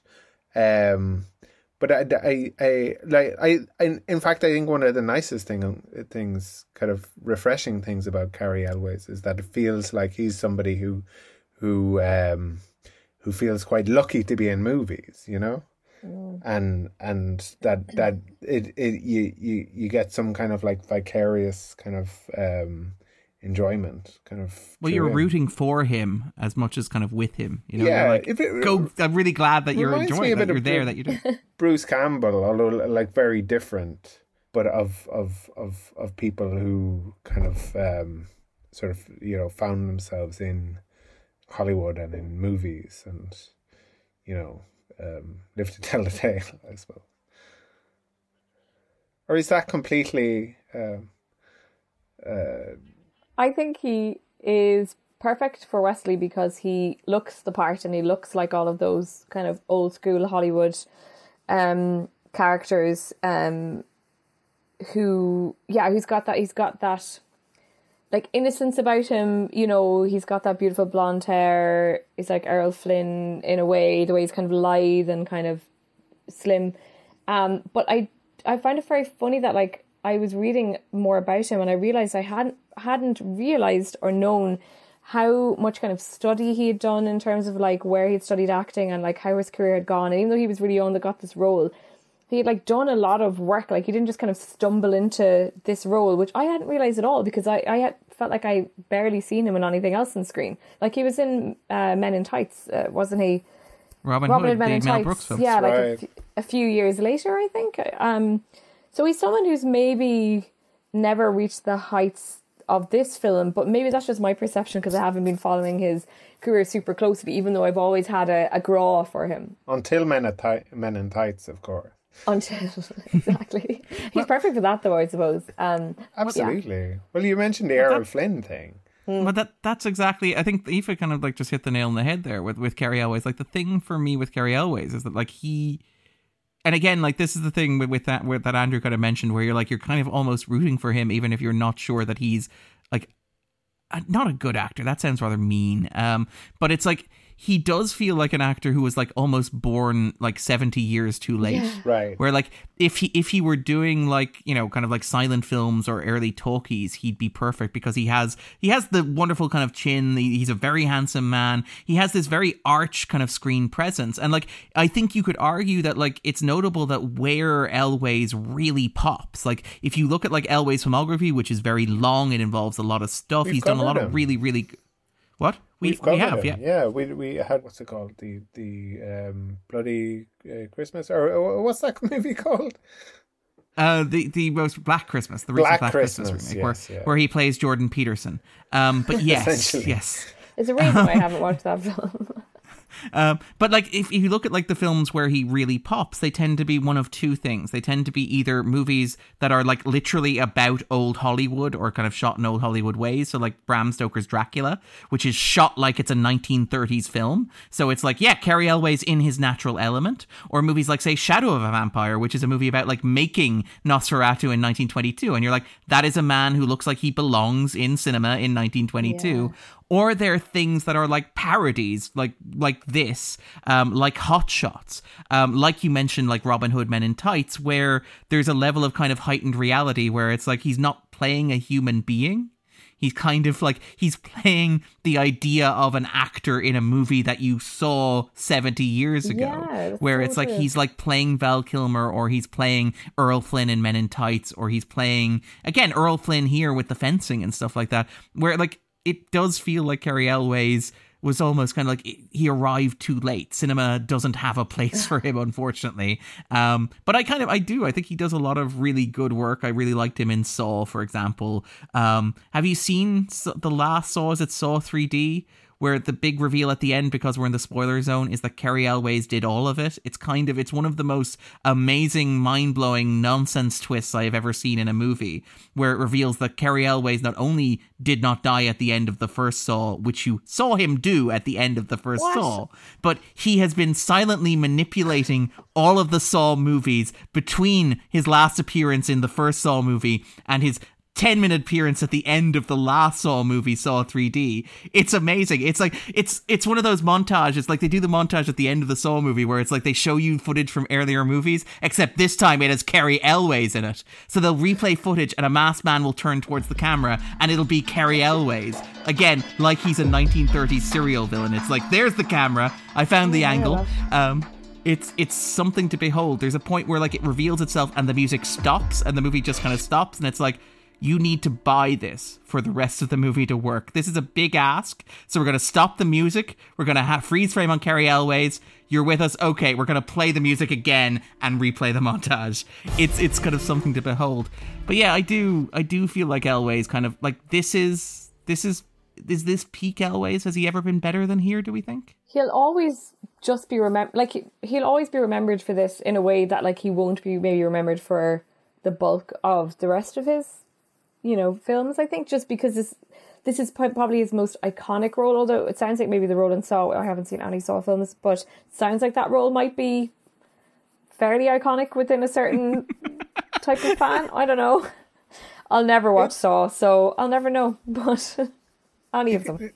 Sorry. What Darren said kind of reminded me a bit of Leslie Nielsen, where he was like where he was kind of like perfect for kind of B movies, but then had this like career as kind of playing the kind of arch parodies. Sort of straight, but very arch. Yeah. Which I think is kind of what this is. Like, and again, like, it feels kind of like Cary Elwes suffers because, like, he's further from that. Like, which isn't an insult, by the way. I think both of those actors are as good as they are because of their sense of humor. Yes, totally. Like, if Cary Elwes did not have that sense of humor, that little kind of wink to the camera almost, that, you know, you're with me, then he would be quite a bland actor. But actually, because he has that, it's like a nice appeal to him, and it gives him a little frisson of excitement that maybe he might not have otherwise. Yeah, and I mean, like, we talked about him, like, it's notable that we introduced him as the least problematic of the 80s movies crushes, which probably has to stand to him as well. And he does seem like he is very cool with being associated with this stuff. Like, he's not at all ashamed of the idea that maybe his fourth or his fifth movie is going to be the one that will be on his tombstone. Yeah. He's very proud and very happy to be part of that. He seems genuinely moved, and like, he's talked about how, like, even things like Stranger Things, where he plays the mayor, for example, like, is just something that he got off the back of The Princess Bride because he's an 80s icon, and he's not embarrassed or ashamed of that, and he shouldn't be, which is I kind of like that. There's no real sense of pretension to Cary Elwes, which I kind of like, and it's kind of rare.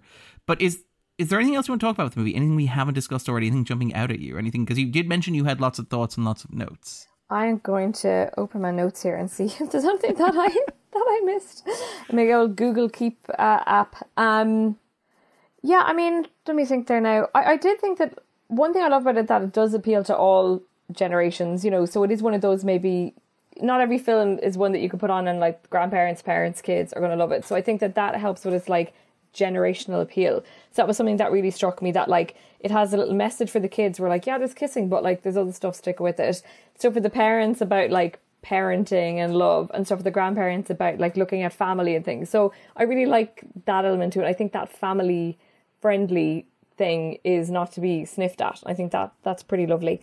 And I just really liked how it's a film within a film, and that could be jarring, or the fantasy elements and stuff could be jarring depending on who's watching it, but it all works so well because they've put this thought into how they speak to the audience and how they like begin a film with a shot of like a computer game, which like grounds it totally in the present at the time, grounds it in the past for us now, and yet are able to go into a fairy tale world pretty seamlessly because of how well they treat the narrative. And I just think that's really clever. I think there's a lot to be learned from that, I think, by creators.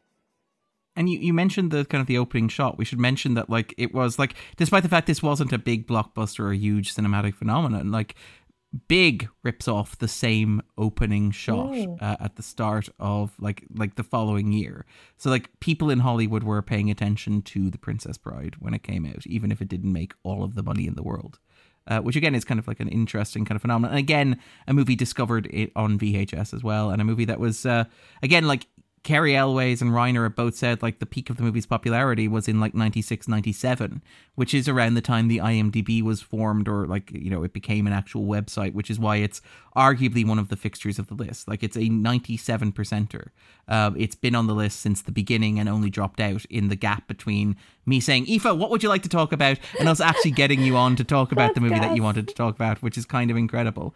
But yeah, no, it's again, it's a long lasting kind of movie. But is there anything else there in terms of kind of discussing that we haven't? I love the kind of naming of things in this movie, like the shrieking eels and the cliffs of insanity. It's so literal, like rodents of unusual size, the fire swamp, the lightning sand. Like you just kind of like, these are all things that everybody is aware of, you know. Yeah, and well, it's very similar to that Star Wars thing that we talked about, where like Star Wars, like one of the big things about selling fantasy to American audiences. And sorry, we sound like we're being very condescending to American audiences, and I apologize for that, but it's like very literal naming conventions, where it's like, what is it? It's a lightsaber. It's a sword made of light. what is this power that you use to like push things or force things? Oh, it's the Force. That's what it's called. Like, there's a lot of that here. As you said, like, and I do love, by the way, to like tie to the metafictional aspects of it. Apparently, like, Goldman said that he ripped off the Cliffs of Insanity sequence from Morganstern when he was making Butch Cassidy and the Sundance Kid. Even though obviously he wouldn't write it until afterwards, which is kind of, I love that, like, winking self-awareness, perpetual circle, self-referencing irony kind of stuff.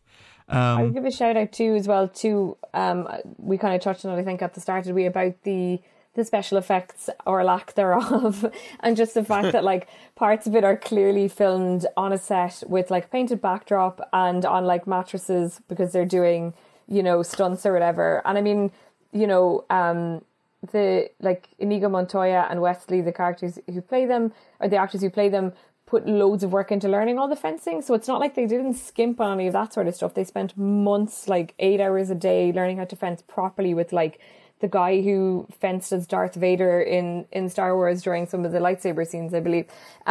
So they had put a huge amount of work into it, but then when they did it, it was on this like really bizarre set where all the rocks are all painted grey and purple or whatever. And then that's contrasted with these beautiful bucolic scenes of them in like glorious English countryside.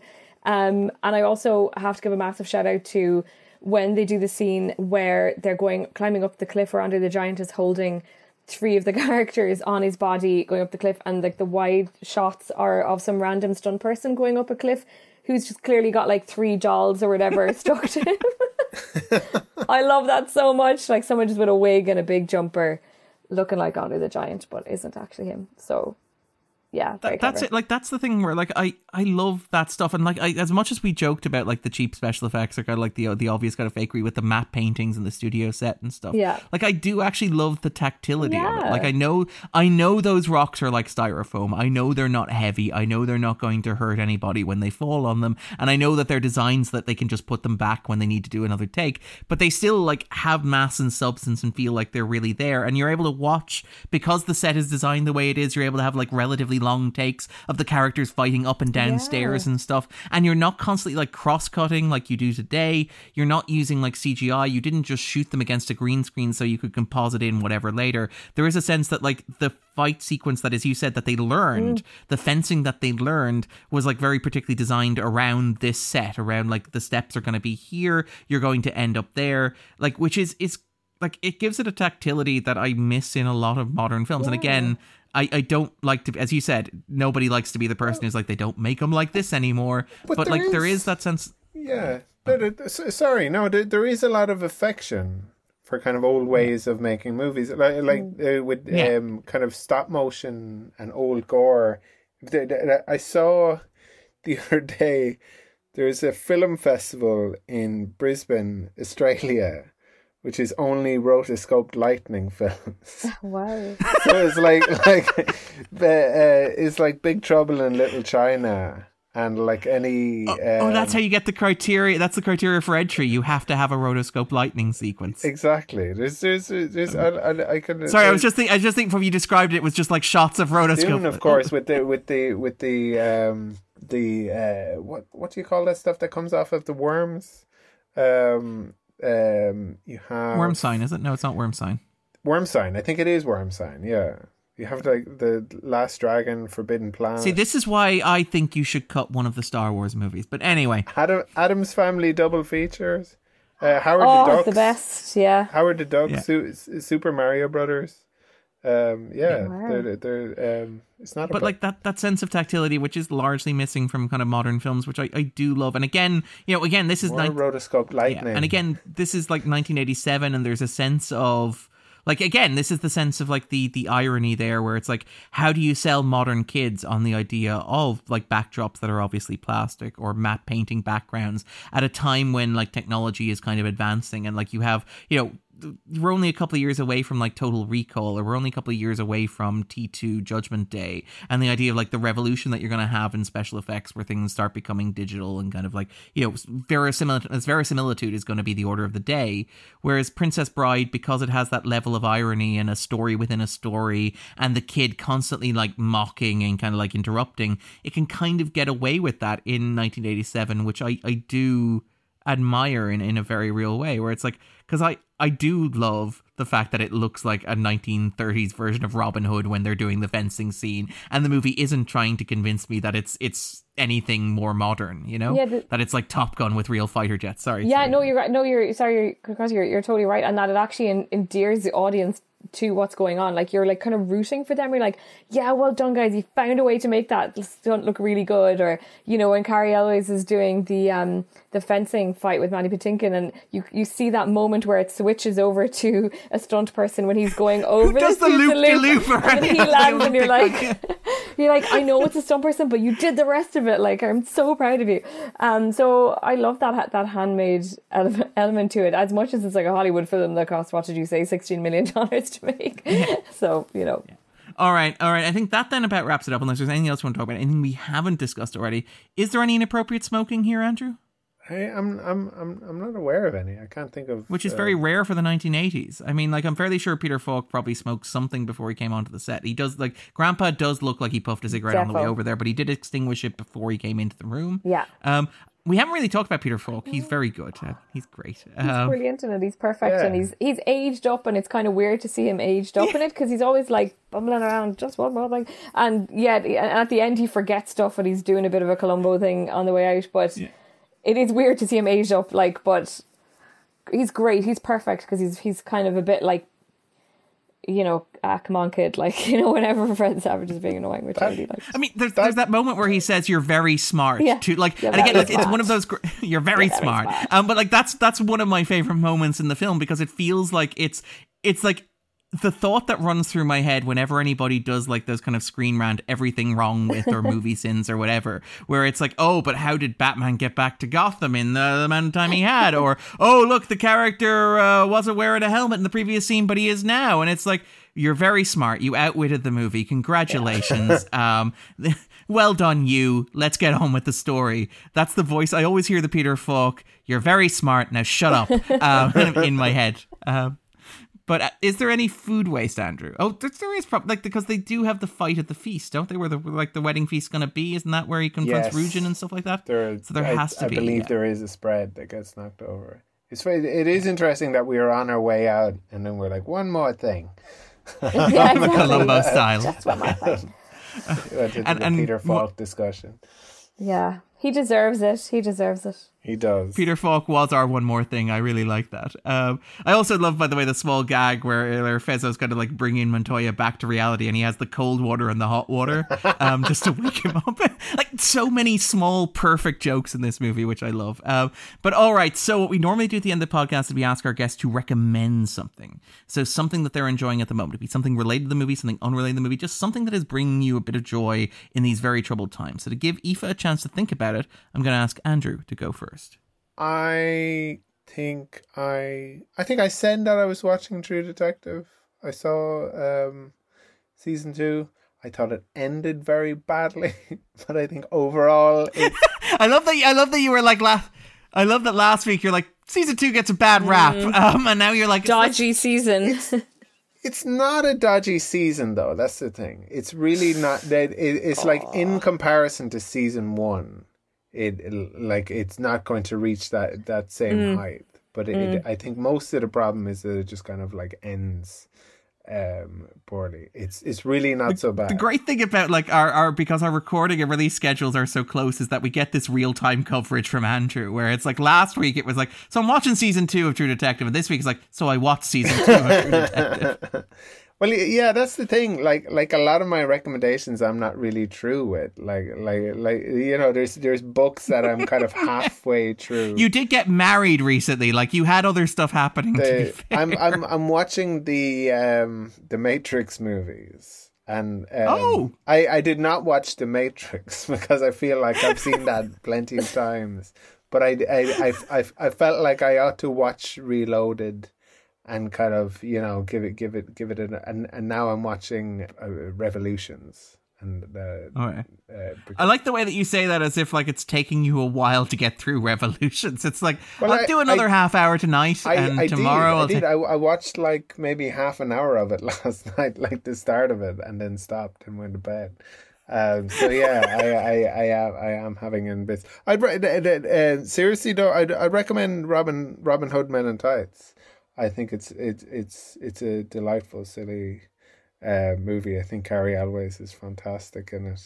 I should probably watch it again to see if it stands up, but I enjoyed it a great deal as a child. So maybe check that out. Right. And Aoife, what would you recommend? What are you enjoying at the moment? So I'm sure one of your other guests probably brought this up. I don't know, maybe Jen Gannon might have mentioned it, but I was totally obsessed with the podcast Dead Eyes that I think that I mentioned earlier.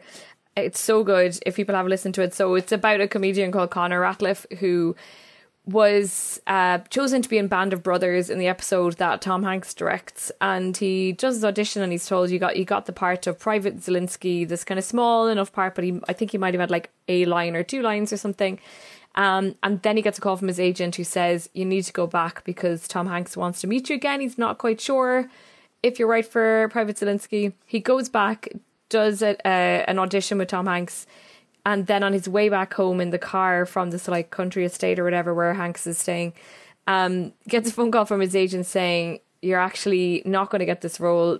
Tom Hanks says you have dead eyes. So he ends up... the nicest man in Hollywood, ladies and gentlemen. Hollywood just said you dead eyes, right? So obviously Connor Ratliff's like, oh my God, I'm like the worst actor in the history of the world. And he's only in his 20s, just starting off in his career really. He leaves acting altogether, and then comes back to it about 20 years later. And then a couple of years ago, maybe 2 years ago, he started recording a podcast called Dead Eyes, trying to look into ostensibly why did Tom Hanks say he had dead eyes, or did he even say he had dead eyes, and what does that mean? And it ends up being 3 series of the most amazing podcast that's just about like film and acting, but like creativity and like persistence, picking yourself up and dusting yourself off when things go wrong. And I loved it so much. And he interviews a lot of really, really well-known people who have really lovely stories. He's on a quest to try and talk to Tom Hanks. I won't tell you whether or not he actually does or not, but that's not even what you're even thinking about while you're watching it. I would recommend it to all. It's so good. It's called Dead Eyes, and all the seasons are on wherever you find your podcasts. So yeah, that's my thing. And I also went on a Scream binge that I watched all the Scream films before the new one came out a few months ago. I'd really recommend that because like they're actually still so entertaining to watch back. And you will scream. They are classic movies. Like they are classic movies. I mean, they're very old movies. Very so ancient, like 90s. Yeah. Like, yeah. I mean, they're practically in black and white. They just invented sound. Was the thing. They hadn't really worked out how to move the camera because the camera was so loud. Just static shots for the whole thing. But yeah, I would recommend that if you want to escape from reality, because the other stuff I've been watching has been really depressing Danish stuff, like Oslo 31st of August. Norwegian. Oslo 31st of August by the guy who did Worst Person in the World. Very depressing, but really, really good. Is that the one about the shooting? No, I actually had thought that originally too. It's actually about a guy who is a drug addict. Okay. Yeah, so he's kind of on a day out to go for a job interview. So if you liked Worst Person in the World, which I adored, I don't know, did you like that? Darren made the record show. Darren made a so-so a gesture. That's audio media. Yeah, this is an audio. Going back to Connor Ratliff, he does the George Lucas talk show with Griffin Newman, who we're also fans of, who appears on the podcast as well. So I think he has I wasn't really that aware of him until this. So I think it sounds like you're very aware of his other career. So I think he'd really, really enjoy what he does if you haven't listened to it already. Perfect.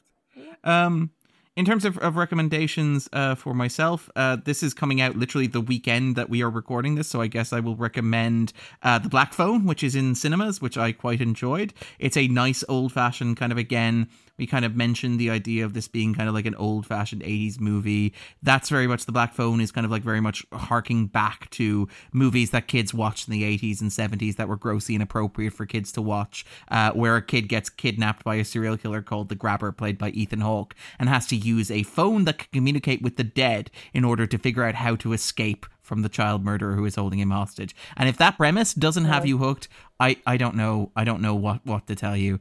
Outside that, there's a bunch of good stuff happening on television. Barry wrapped up its 3rd season. Andrew mentioned it. I think Andrew was unhappy with, or kind of like maybe not satisfied with the way in which the show was tilting from like black comedy into like the grimmest thing you have ever seen. I was very much on board with that. I quite enjoyed the end of the grimmest thing I have ever seen. Yeah, there is a question after that season. Episode 8 the last episode of the season? It is, yes. Okay. No, not of the show. They've greenlit a 4th season. I have no idea what the 4th season's going to be, given how that episode ends. But yes, I was just like, is that what is that it? Yeah. What happens now? Is there like a final episode like they do on Game of Thrones where like everything has kind of happened? They're just kind of like wrapping it up or what? Yeah. So that was the final episode of the season. Yes. Right. And I really loved it. I did like it, by the way. But yeah, I thought it was grim. It is really grim, Darren says as he laughs and smiles at how grim it is. It's amazing how it is funny as well. No, I think Bill Hader is a real talent. I think there were I saw on. It's becoming obvious now. It's going to become obvious as we go on that I'm on Twitter, but I'm just not like posting. Listeners can't find him. Yeah, you have to find like Andrew tweeting or anything like that.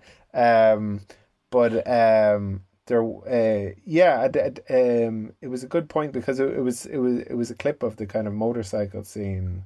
With the GTA stuff overlaid, it does look like a GTA scene. Which is kind of amazing. It was saying that like Bill Hader get this guy to make a movie.